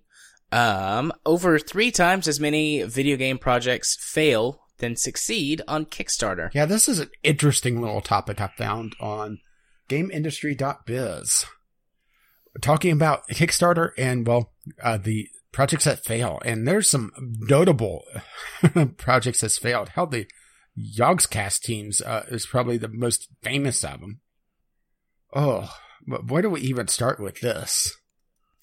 I don't know. It's an interesting little article, but I don't know how much we can really say about it. I think it's interesting that board games are doing much better than video games. But I think that it comes down games to are just a lot easier to do.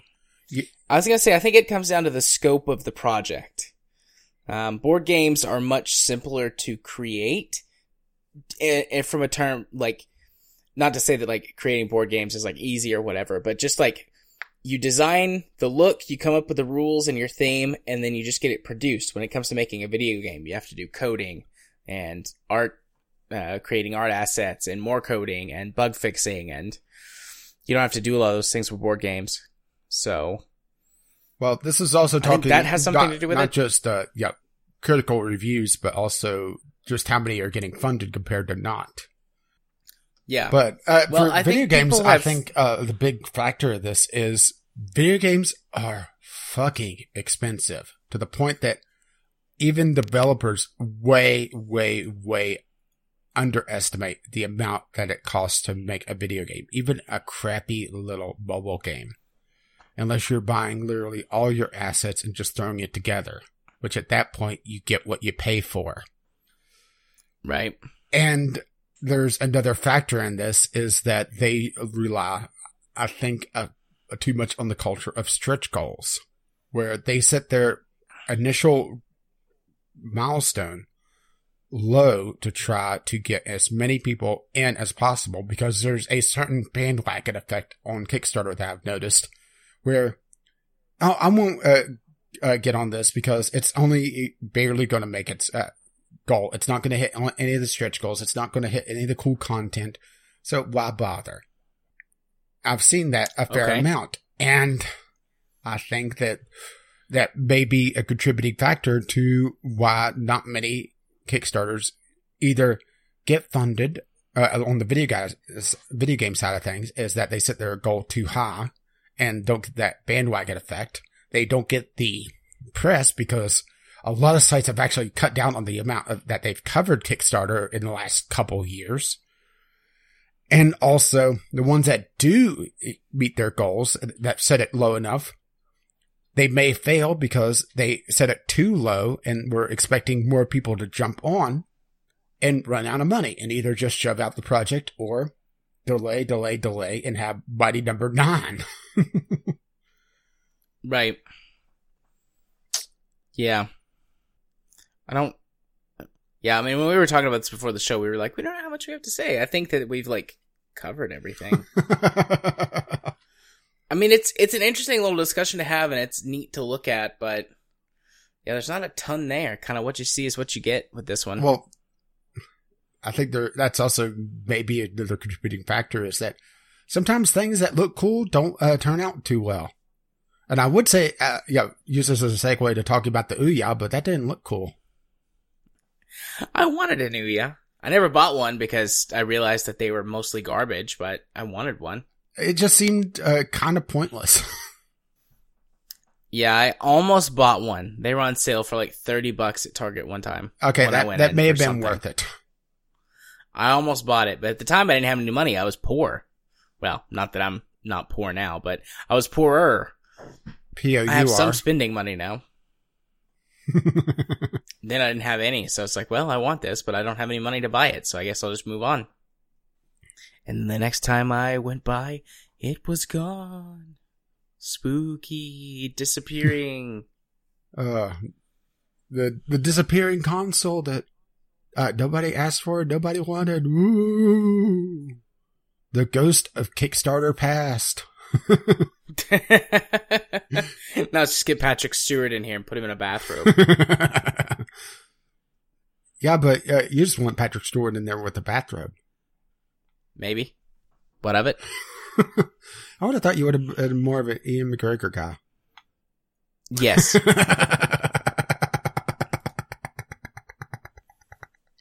You don't care. All right. I don't care. I'll take them all.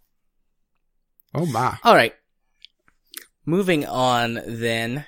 Destiny's 2 population tracker is gone because it was used to, in quotes, spread a false narrative. Yeah, which is kind of bullshit. Based on everything I've been able to find. Okay, so first of all, this is not Bungie's own tools. This is a third-party API that was looking at the player numbers. I'm not sure how they're doing it. But, yeah, they were showing some player drops, and to the point where there were some articles being published about just how console players were dropping Destiny. This combined with the reports that Destiny 2 doesn't have a lot of content on launch, which no idea if that's true or not, but it's technically an MMO. So, they tend to release with less content and add more in time. So, it kind of fits the model, right? Right? Well, articles such as Call of Duty's player drop-offs lasted 6 times longer than Destiny 2's. Calls them to pull the daily population tracker, because that doesn't make it seem like you're covering up anything, does it? No. What it makes it seem like is that Bungie was like, hey, your thing is making our game look like people don't want to play. What, are you sharing my tinfoil? 80 kajillion hours for because the week. that's what I was thinking, was that I was thinking that maybe they were contacted by Bungie. Yeah, I was thinking they definitely were. I mean, games require so much hype nowadays because budgets are so bloated, particularly marketing budgets. So they go after this thing that's making them look not super great and be like, hey, stop it. Or, we'll do whatever. Or hell, they might have bribed him. Who knows? We might find out later. But as of right now, we don't know. Yeah, which honestly, how is it reporting a false narrative if there's a significant downward trend? I mean, granted, on launch, there's obviously going to be your peak time. And that's going to be your peak until you have your first major patch. But seeing some of the charts of people are talking about, it's hard to ignore. Yeah. I mean, I'll link you this one, Jared. This is one of the ones that they were talking about. That's the Call of Duty one, and let's see if I can find the Destiny one on this. And here's I can't even link to the Destiny tracker now because it wasn't a copy and it wasn't a screenshot. It's just linked to the Destiny tracker, and it's gone. Right. Well, there you go. I mean, looking at these graphs, though, this seems pretty normal for most games. No, that's just, that is literally just the Call of Duty one. Oh. Okay. With a huge drop off when the next Call of Duty came out. You could see the overlap. And they were showing a faster drop off with Destiny 2, but because there's no screenshot of that, well, can't collaborate that, unfortunately. But the fact that they're cutting the tracker because of this, yeah. That seems that smells fishier than a fish market. Well, fish markets are pretty fishy, so. But yeah, I mean, Destiny 1 you could get through pretty quickly, like the story and. Well, I never played Destiny 1. I had absolutely no interest playing a first-person shooter with a controller. Right. It's Granted, I know console FPS has a ludicrous amount of aim assist, but at that point, why even bother playing, right? Yeah. Still waiting to see how it does on PC. It's about to release on PC, I think. The servers are live now, so let's check the player tracker. Oh, wait. It'd be hilarious if the tracker suddenly comes back online when there's a huge spike. Anytime that any player tracker or player count gets pulled, that is a huge red flag. Yeah, I agree. Hell, when Blizzard stopped reporting their player numbers, that's a huge red flag. Yeah. Yep, they just don't want people to know that things aren't going as well as they like to pretend they are. Yeah, the only time that I would support pulling a player tracker is whenever they have to start using scientific notation. But I haven't seen that one done yet. No, me neither. Now I'm wondering if there's going to be some game out there that tries to list their player count in scientific notation. 1 to the power of 3. Yeah. Make it seem like a lot bigger population than there actually is. Indeed. That population grow. Okie dokie. Anything else here? Other than I don't think so. Wrapping our heads in tinfoil? Yeah, I don't think so. Yeah, I'm glad that you said it, though, because I was feeling like I was being a little crazy on that assumption, because Yeah, no, I felt that way from the beginning, and I actually went back and reread the article to make sure that they didn't say it, because I felt it so strongly. I was like, surely I read that in there, and I just accidentally skipped over it. I went to make sure that this wasn't a site that was run by Bungie. This was a third party. And cheers. Yeah, I'm banging stuff against my coffee cup by accident. Pouring some water. Don't know if you hear the pour or not. Yep. Exactly right. My water doesn't have very much. It's not very rich. It's not Avion. Oh. Yep, just shaking my head. I know you can't see it, that's why I'm calling it out. Yeah, just kind of shaking my head. Speaking of calling it out, yeah, we could do that with an emoticon. Yep, Twitch adds loot boxes for temporary emotes. Yeah, no, Twitch has had loot boxes for a while.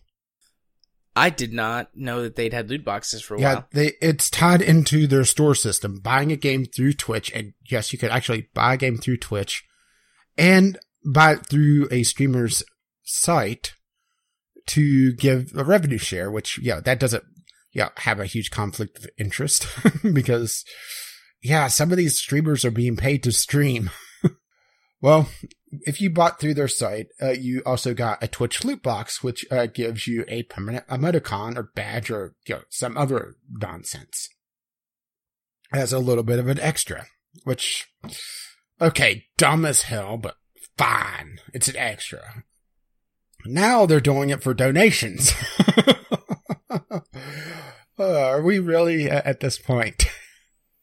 It would appear so. Okay, well. Oh, let's dive into this pile of shit.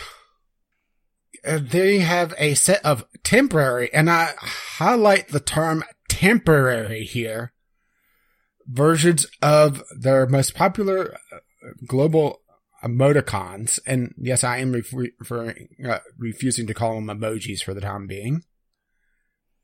Where if you cheer more than 250 bits at a time, you get a Halloween loot crate that contains one of 6 temporary zombie emoticons. Didn't it say if you collected them all, you got to keep them? Yes, but that's at least 6 times to get the full set. And there's a chance to get the same one more than once. Or you just buy in for just shy of $65 and get the permanent one permanently. Yeah, the permanent one permanently. Permanent. Yeah. Lee. No, actually, it's Kappa. Hey-oo. Anyway. It's just... Why? Maybe I'm old, but this seems like bullshit. Maybe I'm old. Yeah. It is, but they see I assume they see an opportunity to make money, and they're going to try and take it. Yeah, they've been pushing heavily this bit system, which is, borrowed from porn sites, or at least in the West. In the East, it's on more streaming sites, but on the West, it's porn. Where you buy in the internet is for porn. Porn. Thank you, Avenue Q. Just grab your dick and double click. The internet is for porn. Also known as Internet for you. I'm standing up right now to help me stay awake and alert, and I just did a little dance. Well, I'm glad we can't see that. I'm still doing my little dance. Oh no, he's doing the forbidden dance. Story time. So when I was an undergrad, oh, no. I went to a conservative Christian college for reasons that unfortunately were out of my control. Where every dance is the forbidden dance. And dancing was forbidden, but they had a dance class you could take to learn the basics of ballet and swing dancing and some other stuff. Wait a minute. But they didn't, no, here's how they logicked around that, or, logic loopholed around that. They didn't call it dancing, they called it stage movement. Because you were doing movements on a stage. What? Yep. I took that class, actually, because I wanted to learn how to dance, and it was really shitty, and I didn't learn how to dance. Well, you wouldn't learn how to dance in a stage movement class. No, No, we made jokes about that all the time. Even like the conservative Christian kids were like, hey, were we going to move some stages today instead of dancing? Remember, lift with your legs. Nope, you definitely want to lift everything with your back. Just throw your back right out. It'll be good for you. Anyways. We're completely off topic, but that's hardly... Sorry for derailing with a fun story. Oh. And there's even more bullshit to this. It's not just, Cheer 250 bits, which is, I think, about $3.50 to get the loot crate, which that's pretty expensive for a loot crate to begin with. On top of that, you can only get one per your donation. So if you cheer 500, you get one. How much money is 250 bits? It's, your first 500 bits is, hang on, I literally just saw it here. Hang on, let's go to the bit site and, see. Let's see, 500 bits, the first time around is $3.50. You get a 50% discount, but normally it's $7. So 500 bits is $7? Yeah. Okay, so that would mean that it would be $3.50. $3.50 for a loot crate. That's a little expensive for loot crates.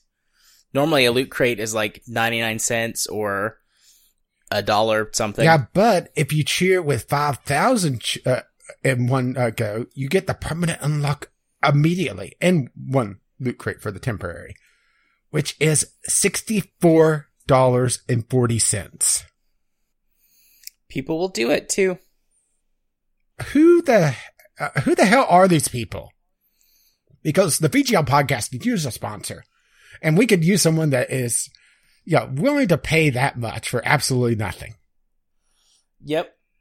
Absolutely. Please come find us. Patreon.com/VGL podcast. We would love your support. We'll commission Kyle to draw you an emoji. Yeah. And then we'll mail it to you. We'll mail the Post-it notes to you. On the finest of Post-it notes. I mean, people with more disposable income. Also, for something like this, it would be considered like a collector's item. So people would probably be more willing to spend money for it so they could have the collectible. Yeah, which on top of that, this feels so exploitative. Indeed. I mean, hell, in order to, assuming that you get all your or your temporary ones without any duplicates, which they say there's a small chance, which, I'm calling bullshit. I'm saying that it's probably the same roll. Probably. That's still $15. And that's doing the bare minimum, assuming that you're buying these in 500 bit things, because so this is where we are. This is where we are. And the fun part is that there's no way to buy $15 worth of bits. And that's the other insidious things about this, is that it goes $1.40 for 100, then it jumps up to 500 for $7. So even if you want to get one of the temporary ones just to be kind of funny in chat or anything, you're still putting down $7. Then it jumps up to just under $20 for 15. So that's, if you get no duplicates, you get, there you go. Yep, your odds of that happening would be very low. Yeah, it just seems so insidious. I mean, if you get one duplicate, that $20 range is gone, and you're having to put in another 7. And kids will do that. Kids will do that. Plenty of adults will do that too. I really think that building on this well mentality is, we are at a tipping point, and when the whales are gone, it's going to end up like Star Trek, and that that giant cylinder's going to show up. It's going to show up to fuck up the Earth. Oh, that was this week's Jimquisition. He talked about which I've been thinking practices. about the same thing. There's a service. He talked about, one of the things he talked about was scientific revenue. Yeah, and variable rate pricing. Which, if that was going on in a game and I knew about it, I would be pissed. I would be too. Who the hell thinks that's a good idea?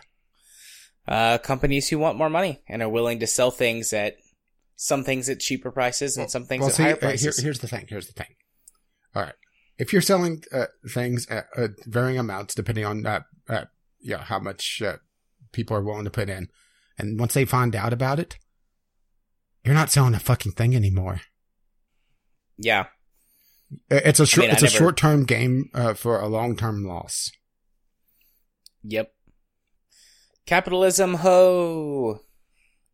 I need to go back and play an Item Shop Tale. That would be unrestricted capitalism. Capitalism, when properly reined in with government oversight. Well, just any oversight in general and regulation. Ho?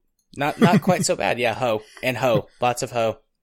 Can't have hoes because government regulation.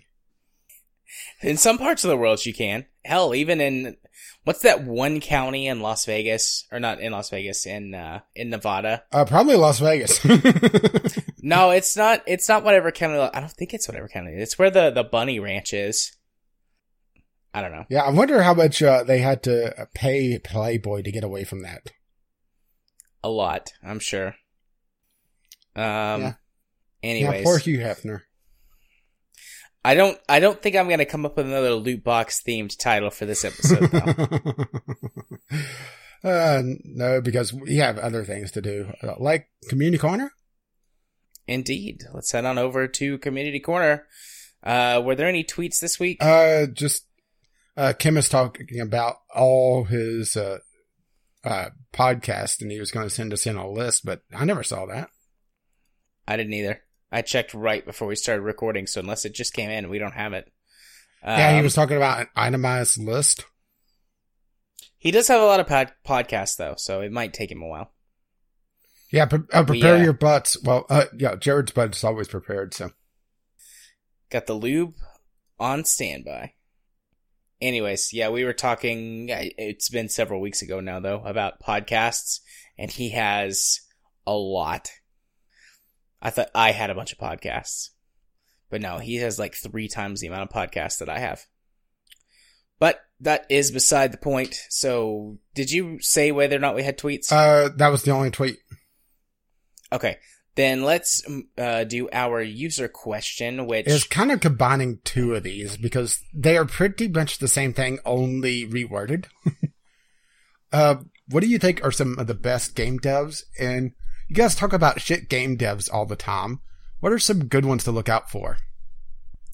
That's right. Pretty much the same thing, right? Pretty much, yeah. I think it's functionally the same question. Close enough for government work. Yeah, because what we do is government work. Well, I just got back from the golf course. Oh, God. I had to adjust my mic and sit back down so I can pull my list up. I've said this before, I wish I had a standing desk or one of those desks that you could move, like change its position. Because while we're recording, I can't bend over to use my keyboard and mouse. So I have to sit back down. Oh yeah, sit down. Anyways, we each put together a list. Mine has 4, yours has 5. Yep. We both cheated and each threw in a publisher as opposed to a developer. Well, I kind of jumped in with a publisher after you put in a publisher. All right, so I cheated and then inspired cheating. It's fine. I'm cheating. Do you want to alternate or sure. do you want to do your whole?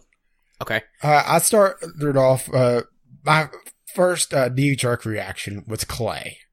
The developer behind Don't Starve, Shank, Invisible Ink, Mark and the Ninja. Don't Starve Together, Don't Starve, Shipwrecked, is it now?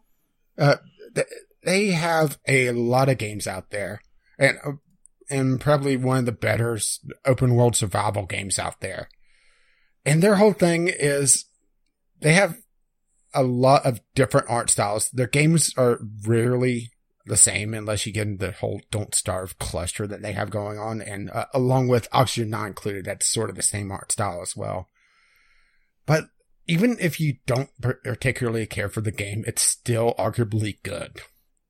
I didn't really care that much for Invisible Ink, but I still enjoyed my time with it. It was still a fairly good game. Don't Starve, I'm not huge into the open world survival games, but I still enjoyed playing Don't Starve.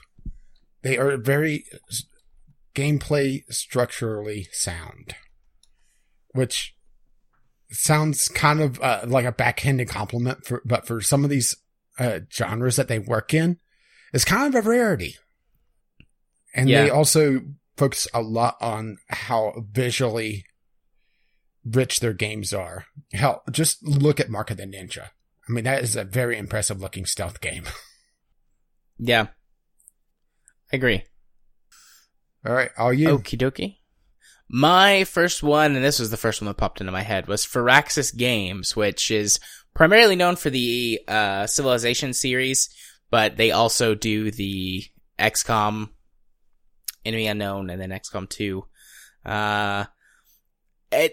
They do have some problems. They're not perfect. They do have, particularly with the more modern Civ games, issues with DLC. Like the game will basically be broken on release, and then you'll need the first DLC or maybe the first two to get everything fixed and have like a proper full-blown. Yeah, I was going to ask, do you want to experience? Take a shot at Clay to, is there anything that you don't like about them and kind of play, counterpoint with each of our developers?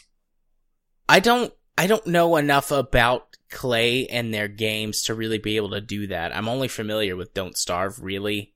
Some other games I've heard about from listening to other podcasts or whatever. I was just offering that as a suggestion. No, that's fair. I mean, if you have something that's a negative, well, Firaxis that you already covered was the DLC practices that they kind of handle. Right. But even though they do have that issue, particularly mostly with the Civ series, the XCOM games also not perfect, but their initial releases had, tons of content, and the DLC wasn't required for the game to really feel complete. They don't do things like, at least now, I hate that I have to preface that, but they don't do microtransactions, they don't do loot boxes. Yeah, we're in such a shitty situation where we have to preface things like that. Yeah, especially for the XCOM series, their DLC feels a lot more like old school expansion content. War of the Chosen for XCOM 2 is practically a different game. So they have, at least for the most part, their DLCs are big, full fleshed out things. And even if they're not quite big enough to be called expansions in certain games, they still offer a lot of content as opposed to horse armor. Giddy up, Buttercup. Firaxis is a good one. They're definitely the biggest developer on my list. They're the closest thing I have to a AAA. But Civ is still and XCOM both are still fairly niche games, despite the fact that in their niche they're super popular, top of the game. But anyways, your next one? My next one is CD Projekt Red for the Witcher series, and pretty much all the Witcher games, because there is an adventure game that's not part of the main series, but it's still fairly good. And then Gwent. Yeah, Gwent is coming out, which is still in the Witcher kind of franchise.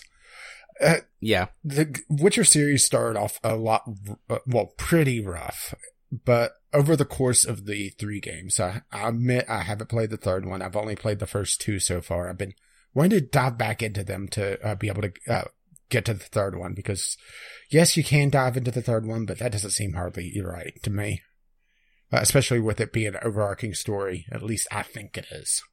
I've tried to avoid story spoilers as much as I can, so I'm not 100% certain there, but most likely. They've refined and polished a lot of their gameplay design to the point that Witcher 3 is hailed as one of the better open world RPGs out there, period. Yeah. Which, with how crazy the open world genre has gotten in the last few years, is extremely high praise. probably the elephant in the room is all the rumors about CD Projekt's Red management and how they treat their developers themselves, which honestly have no idea how to feel about that, if it's even true. Right. Fair enough. But overall, I think they're a good company to look out for game-wise.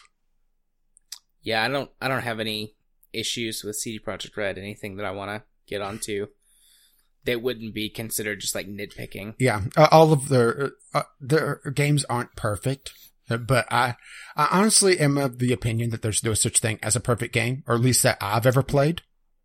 No, I agree with you. I don't think there's such a thing as a perfect game. My view of things is if you don't have a criticism, you haven't tried hard enough. But then again, I'm a hard-ass critic.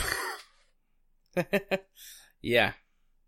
Okay. Well, my next one is Egosoft, the developers of the X series. I already know what my criticism is here. Well, while there were a lot of issues with Rebirth, they did go in after listening to the audience and make a whole bunch of changes to fix a lot of the problems with it. And they say that they've taken all of that criticism on board for X4. And they're keeping sort of the best stuff from Rebirth that fans actually liked, and then getting rid of a bunch of the stuff that they didn't. So hopefully that's good. But I mean, the X series is just a solid series. They've just been plugging away at that thing for, God, a decade and a half now. Yeah, it's a very, very old series. I don't think it's the oldest of the first-person spaceship sims. That's surprisingly hard to say, but it's probably up there. Yeah, and they do DLC, but all of their DLC is much closer to expansion level. And it's all standalone, isn't it? Yeah, it is. The only one that needs something else installed is Albion Prelude. But otherwise, it's basically like you get the game with each DLC. Yeah, so what's your criticism? My criticism is how they handled Rebirth, the initial launch of it. And also, it is a very, very small niche developer. Yeah, it is super niche. This is pretty much the closest you could get to hardcore space sci-fi sim. Yeah. Sci-fi space sim. But speak while I do not. But if it's what you like, they are the best in the business. At least in my opinion. So, okay, what else you got? Supergiant Games. Bastion, Transistor, and Pyre. Extremely good visuals on all these games. Granted, we didn't really care for Transistor, and 2 of the 3 are Game Club games, so you could go back and listen to both of us just talk on length about 2 of these. And the games are not for everyone, obviously. That's going to be the big thing here, especially Transistor. It is a big departure from what Bastion was, in both a good and a bad way. And I'm not sure how Pyre pans out. I know that the combat in it is almost sports game-esque, which is strange, but I want to reserve judgment until I actually get around to playing it. But not a lot to really talk about here because we've talked for ages about 2 of these. Yeah, I feel like every criticism that we've had about those games is in the Game Club episode. Yeah, so. And most of them are either just small technical things. The games, at least Transistor and Bastion are short. Single afternoon games, easily. Right. And that's probably the other major criticism. Beyond, some oddball storytelling, is that they're just short, but they are beautiful. And, oh, damn, the music in those games. Even if you don't like the story and don't like the narrator, which, if you don't like the narrator, it's hard to take you seriously. Unless he just annoys you with all his talking. Goes, oh, that voice. The music is just absolutely beautiful in the 2 of the 3 I played. Yeah. Okay. Well, my next one is Little Green Men Games. They do the Starpoint Gemini series, which I have talked quite well about for ever since we started the podcast. The first one's a little bit rough, but it was their very first game ever, and they learned immensely from that experience and have seriously improved the series going forward. They're just a solid indie level approaching AA studio at this point, who just makes solid games. They've got great community and mod support. They're a modern developer that is all about mods to extend the longevity of their games, and they have a strong set of tools that they provide to people. Probably the biggest issue I have with them is they're a developer that likes to release into early access very, very early on, which can leave the game feeling quite stale and boring until it gets much farther in development. But they've done it with 2 games so far, Starpoint Gemini 2 and Warlords, both released into early access like a year to 18 months ahead of when they released. And they did eventually come out to full release and had expansion level size DLC for both games. Warlords just had its newest DLC drop. I haven't played it yet. I've been meaning to go back and play it. I haven't played a lot of Starpoint Gemini 2. I've been meaning to go back and try it. I got review code of it actually. Yeah. I was having a little bit of technical issues, but that just be that it was in early access at the time. Yeah. Yeah, they've developed their own proprietary engine for each game. So good developer all around. I don't really have any major complaints. Aside from the early access thing is frustrating. A theme with your stuff.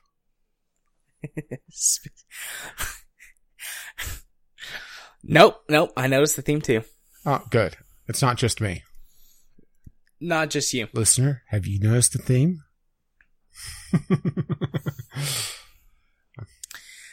I will say I had a few other ones that I considered that in my opinion, good developers, but I was like, well, they only have one game that they've done. Whenever I was making my list, my criteria were active developers, so that killed off a few. Yep. More than one game out, because there was several that I would have put on there. Hell, I would have put RimWorld's dev on there otherwise. Yeah. And they haven't pissed me off. Kind of a no-brainer on that one. Yeah, the good dev criteria. Yeah, my criteria were exactly the same. We're in sync because we didn't talk about that. We are. Nope, we did not talk about that, but those were my exact criteria. Active developer, more than one game. And it actually made me a little sad also because good. A couple of the devs I thought about were either closed or had done some rather shitty things. Hell, several years ago, Blizzard would have been on this list. Yeah, for me, a couple of years ago, Bethesda would have been on the list. But not anymore. Yeah, well, maybe in time they could turn it around, but I'm not holding my breath for Bethesda. Yeah. I hate to say that one. But how about another developer that I appreciate? All right, go for Runic it. Games for the Torchlight series. This is the first Torchlight was kind of rough. It wasn't a bad game, but I had a bit of a disagreement with how they handled the content of the game, where it was essentially a tower, and you slowly work your way down a mine into various themed areas. And it got very tiresome. For Torchlight 2, they made it a more a series of dungeons, of smaller dungeons. It was the same general content, but they listened to their community on what they needed to do to make it feel a lot more cohesive. And it worked out very well. It's a very solid entry-level ARPG.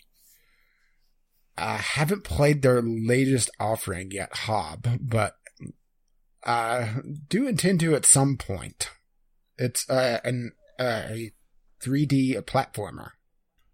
Okay. But overall, the Torchlight series has been very good, and I'm hoping that they do another one. I do know that they're talking about doing a mobile Torchlight, which has me taking pause, but I'll at least give it a shot.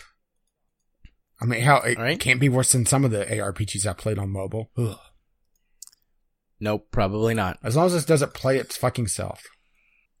A lot of mobile games Because too. we have Jared for playing with itself. Hi-oh. All right. Well, the last one on my list is the one where I cheated and went for Actually, I publisher as think opposed to you got developer. confused about the whole developer thing. What do you mean? Oh, Got confused. Or did you know that they were a publisher when you put them on the list? No, I knew that they were a publisher. Because they are actually the publisher of Torchlight. Perfect World Entertainment? Or at least, I think the console version of Torchlight. I know that they're listed as a publisher for Torchlight, but I'm not sure where. I see. No, I was trying to think of, well, I knew that the same company owned, Star Trek Online and Dungeons and Dragons Neverwinter and Gigantic. And I didn't know if it was a developer or a publisher, cause I know that they'd all been, well, Gigantic was fairly new, but, Neverwinter and Star Trek Online I knew had been developed, separately several years ago and brought under this umbrella. And, I just got to looking at some of Perfect World's other games and realized I'd played a couple of their other games, and they have several, so I don't know if this applies all the way across the board, but they're all free-to-play games. And as far as free-to-play games go, they receive high levels of support. They have relatively fair, free-to-play business models. I haven't checked in recently, so hopefully I'm not shooting myself in the foot and they haven't gone full crazy loot box or whatever.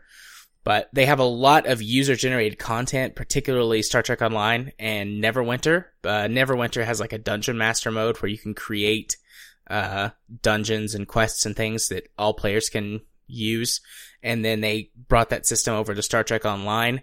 And I think they called it something like episode creation or something like that, which it's the same premise. Yeah, there was some of the more popular stuff was just loot farms, but there was a few story stuff. Yeah. I mean, Star Trek in particular had a lot of really fun, episodes that people created. Some crazy stuff with Q in particular that I remember playing. So, I mean, if you wanted to just do Star Trek, play episodes of Star Trek, the user created content was where to go. So, they made it so. They did make it so. So just a lot of really good free to play games that have pretty fair business models. So there you go. Yes. And my last one, since you decided to cheat on a publisher, I did as well with Devolver Digital. They are a publisher of a lot of strange niche things. Hell, they have the bird dating simulator, Hydro Boyfriend. They have Enter the Gungeon, the Shadow Warriors series, Hotline Miami, Broforce. They have 134 games on Steam. Well, that's including DLC, but yeah, they do fairly well overall. I'm pretty sure that you'll be able to find something that you like. And that's what I really like about them, is that they're willing to take risks and do things that are a little off the wall. Granted, whenever they do their E3 conference, it's not something I particularly cared for, but I think they were already saying what I was thinking there. Right. Now, correct me if I'm wrong, but hasn't Devolver Digital gone back multiple times to Kickstarter? Yeah, I think so. And other services? That's the downside of it. Yeah, that's the one thing I don't like about them, is that even though they're a successful company, that they have repeatedly but that's also starting to get, their initial but that's project. starting to get in vogue as well. Studio Larian, it's done that with, Divinity Original Sin 2. And, the only reason why I didn't put them on the list was that, Divinity Original Sin, we've had some interesting times with bugs in that game. Yeah, I considered that too, but I marked it off the list because of how, not broken, but how janky Divinity can be. Yeah. Yeah, I'm just clicking through Devolver Digital. Hell, they have XSplit on here as publishes Devolver Digital on Steam. Huh. Wait, XSplit? Yes. As in, that XSplit. The recording software that I use? Okay. Didn't know that.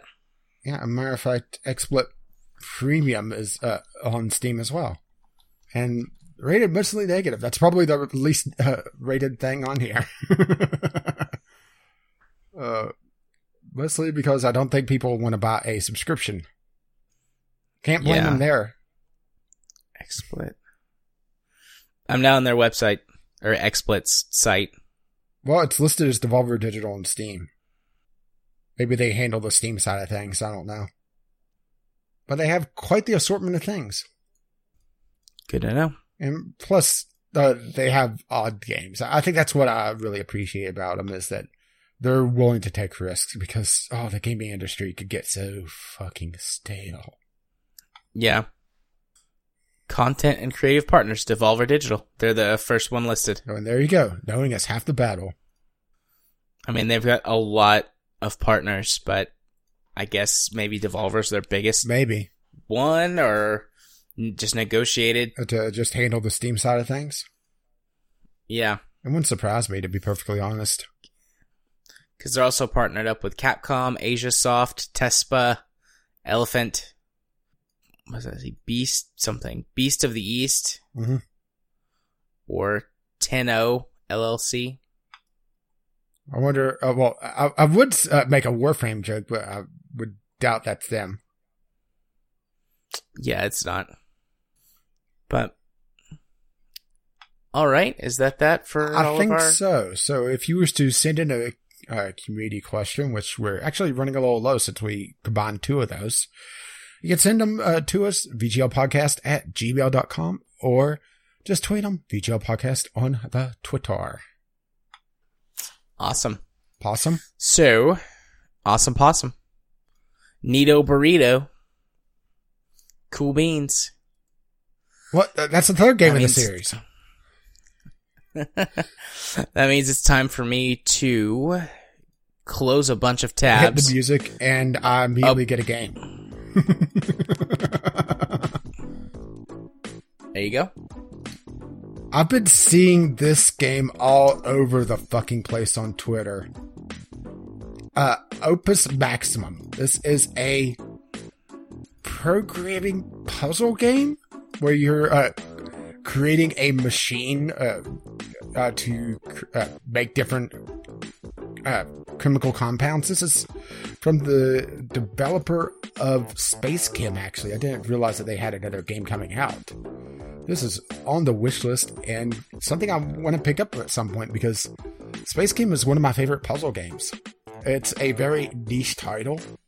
It requires a lot of tinkering, but if it's anything like Space Kim, which what Twitter has suggested it is, it has a lot of room for varying solutions to different puzzles and a lot of tinkering to streamline your designs if you wish to do so. It looks absolutely gorgeous and absolutely confusing as well. I'm sure it's one of those things that it looks like a hot mess if you haven't played it, but it makes a lot of sense otherwise, because Space Kim was the same way. Right. Well, I'm still looking for a game. And I got my second game on my second pull. Gold Rush, the game. Essentially, the History Channel Gold Rush, or Mining for Gold TV show, the game, which could be either really good or really bad. It has mixed reviews right now, which I'm not sure how I feel about that. But it has a huge potential of being a just kind of goof off game, you know, sort of like how Euro Truck is. Sorry, can you repeat that last sentence? You broke up for just a second. It has a good potential of being a really good goof off game like Euro Truck. That's why they're suggesting it along with Spin Tires. I got you. Okay. Well, so far I haven't seen anything. Oh, there's boobies. Never mind. What is this? Knights of Azure 2, Bride of the New Moon. This looks like a JRPG with boobies. I'm in. And you're putting on the list? Yep, it's from Koei Tecmo. I'm bringing a link over. Yeah, well, I got my third game already. This is a good discovery queue for me. Yeah, apparently so. I mean, literally, I just, like what I said is the game. Well, I still want to see the boobies. Looking game with with boobies. Come on, activate the link. Well, there's your link. Well, you haven't activated the link. There we go. Yeah, those are boobies. I've confirmed boobies. Definitely boobies. That is one impractical outfit. Where the breasts are exposed for our pleasure. It seems like there's something going on with their page, because if I try to click on the last screenshots, it cycles all the way back to the front. Oh. But wow, that is a lot of underboob in that outfit as well. Almost as good as side boob, but I'll still take it. Well, moving along to my game, Party Hard Tycoon. This is published by Tiny Build, which probably should have been on my list as well. They have some interesting titles. It's a tycoon game based on the Party Hard game, which I didn't really care for Party Hard, mostly because its stealth didn't make a lot of sense. But I have a soft spot for tycoon games, and if this could be handled well, which right now it's not rated all that well, it could do well, but it's in early access, so I would say give it a wait and see how things go. Unless you're really hard up for a tycoon game where you're running a nightclub. Which there's not a lot of those, actually. Yes. It's an interesting niche. Yeah. Indeed. Well, I got another one. Blackberry Honey. This is a visual novel. Let me just read you the short splash description. A lesbian love story set in Victorian England, featuring maids, music, and finding love in unexpected places. I'm in. Oh, you. Oh, me. Nope. May have another one. Unfortunately, no boobies for you. So you've lost all interest already. Well, poo. No, none of that either. It's called War Banners. It's a turn-based strategy RPG. It has a feel of sort of an old school... it almost looks tabletop-ish, where they have so many units on the screen. Yeah. I've seen this game before. It's rated mostly positive, at least. I'm not sure how it works out, but it doesn't look too bad overall. I didn't. Yep, that's the rest of my queue. And I got another one right away. I got all the good games. Warhammer 2, Warhammer Vermintide 2. Essentially, take Left 4 Dead, but put it in the Warhammer universe, the fantasy version of it, with all the rats in the world, and try to survive. I mean, that's pretty much it. The first one had some issues with the amount of content it had, and I don't think that there was a competitive mode. The versus mode from the original Left 4 Dead, I should say, from Left 4 Dead. It's inspiration, essentially. But it's still worth a look if you're looking for something to scratch at Left 4 Dead like itch, and you're a fan of the Warhammer genre. I still have 4 games to go through. Damn. I mean, I guess I'll just sit here. I'm not gonna start another queue. I got 2 games. Start masturbating? Yeah, maybe. Oh, who am I kidding? You never stopped. Oh, dear God, that's horrible. They don't even have a logo for this game. There you go. Anonymous the game. Oh, that's even worse. What? It looks like an It looks like... I'm trying to think of... It looks like a slightly higher def version of EverQuest, only with a sci-fi theme. Okay. It doesn't look good. Like sci-fi? It doesn't look good. It says currently in alpha build. And it has a $20 buy-in. No. On second thought, looking at my last game, I'd much rather play it than this. Alright. That's very low praise. Well, zombie survival Minecraft. And it has pretty much completely all negative reviews. Well, that's very sad. Yeah. And we're done here. Well, that was the Discovery Queue. I got 5 games. There you go. I had 2. And order is restored in the world. Indeed. Alrighty, well that means we come to the part of the podcast where I go and first. I go hit the elevator while you chatter away. Indeed. If you want to find me on the YouTubes, which is where all of my videos and things are, you can do so by searching for Gaming Psychologist on YouTube. Like I said, I had a hectic weekend with my in-laws here and doing house projects, so no recording was done. You're just continuing to see the backlog of all the videos I had already rendered and uploaded, and that will continue this week. It's getting pretty close to the end, just a few more, so hopefully I get some more recording done before those catch up. But if not, then I hope you enjoy those, and there will be more recordings later next week, most likely. More new recordings, I should say. If you want to follow me on Twitter, you can do so by going to @JMA4707. I tweet about all kinds of things. And if you if you want to watch me stream games on Twitch, you can do so over at twitch.tv/jarthur4707. We stream games most Friday nights. Occasionally, I can't because of things, but most Fridays. Also, if you want to be my friend on Steam, you can do so by sending a friend request to jarthur4707. I accept all friend requests. So far, everyone has been nice and lovely and cool. So hopefully, you keep it that way. And if you wish to let them know exactly what episode of the podcast you're coming from, the password for this week is Dumpster Fire. Fair enough. Dumpster Fire. And I had good timing coming back. Yes, you did. A little too much water and a little too much Kool-Aid, I guess. But hey, it worked out. Okay, so this is going to be an interesting week for me because I'm still in the middle of the choosing for the replacement of Dark Cloud 2 because Google decided, no, you're not doing emulation without us being the ever-living hell of your channel. And my views are still hugely down because of it. And RimWorld broke. So I have 2 series offline now. And I'm debating on what I'm going to do with RimWorld because as I was recording the last episode of Bitter End, a little appropriate of a title there, I guess, with how it ended. I mean, I could have continued, but I had too many things broken. I guess I either modded too much or, I just had bad luck. I think I just had bad luck, to be perfectly honest, with something going wrong. Something saved incorrectly. Or I just had a file corrupt somewhere.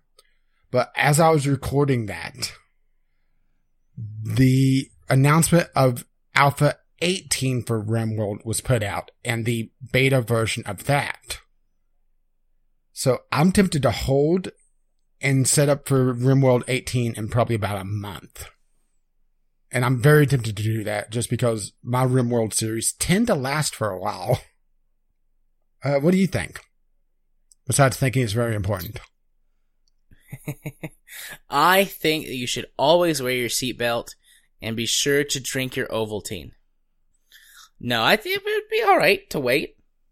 I assume that's what you're asking. Yeah. What do I think? I think it'd be alright to wait. I'm kind of spitballing the idea because it will take me at least a week to reset because I could have, if my mod set didn't break or, something go wrong, I could have done a quick turnaround and had new videos out by Thursday. Just take the extra episode off and do my next generation and go on. But with things breaking, I want to tear down completely and rebuild from scratch and do a full retesting, which is, about 10 hours worth of gameplay. I had the break at the 20-hour mark to give you an idea. Or actually 26-hour mark. So, I tested, but obviously not enough. Or I just had things go odd. In order to get set back up, it's going to be at least a week, most likely 2. Odds are next alpha's in 4. So I'm tempted to just take the extra time off, focus on getting the choosing done, get my next series up and running, have Google beat the ever-living hell out of my channel again because obviously I chose the wrong thing. I'm getting a little frustrated with YouTube. Have you noticed that? I have. I've heard some behind the scenes Maybe stuff. I should just go to Twitch here. Just put all the random bullshit on the screen. Because they don't seem to care about copyright. Hell, it seems like every single Twitch stream I go to, there's some sort of, obviously licensed music playing. Have you noticed that as well? Indeed, I have. Boy, I bet Rio would just have a field day on if they could get a hold of Twitch. But at least Divinity's still going for now, so we still got that going for us, which is nice. Indeed. And the Sunday Sampler should hopefully be okay this week. Next week, I got a real treat for you. Unfortunately, it's not going to be the Sunday Sampler. It's going to be the Monday Sampler again because of embargo. And this is, of course, assuming that I don't have any sort of recording issues because that's bit me in the ass as well. And the Sunday Sampler is always the most volatile in my series. Well, actually, it kind of tied with Divinity Original Sin nowadays, isn't it? Just sure. Because somebody has a life. Yeah. But if you want to see whatever the hell eventually turns up on my YouTube channel, you can find me over at Gaming with Caffeine Rage, assuming Google hasn't shut me down. Or you can see me tweet somewhat randomly about who knows what. I was tweeting about how RimWorld is getting closer and closer to Dwarf Fortress because it's getting the combat log now. And it's getting some of the more fun mental breaks. Let's put it this way. There's a chance now that somebody could mental break and go dig up a corpse and throw it in the meeting hall. Because, they don't care, right?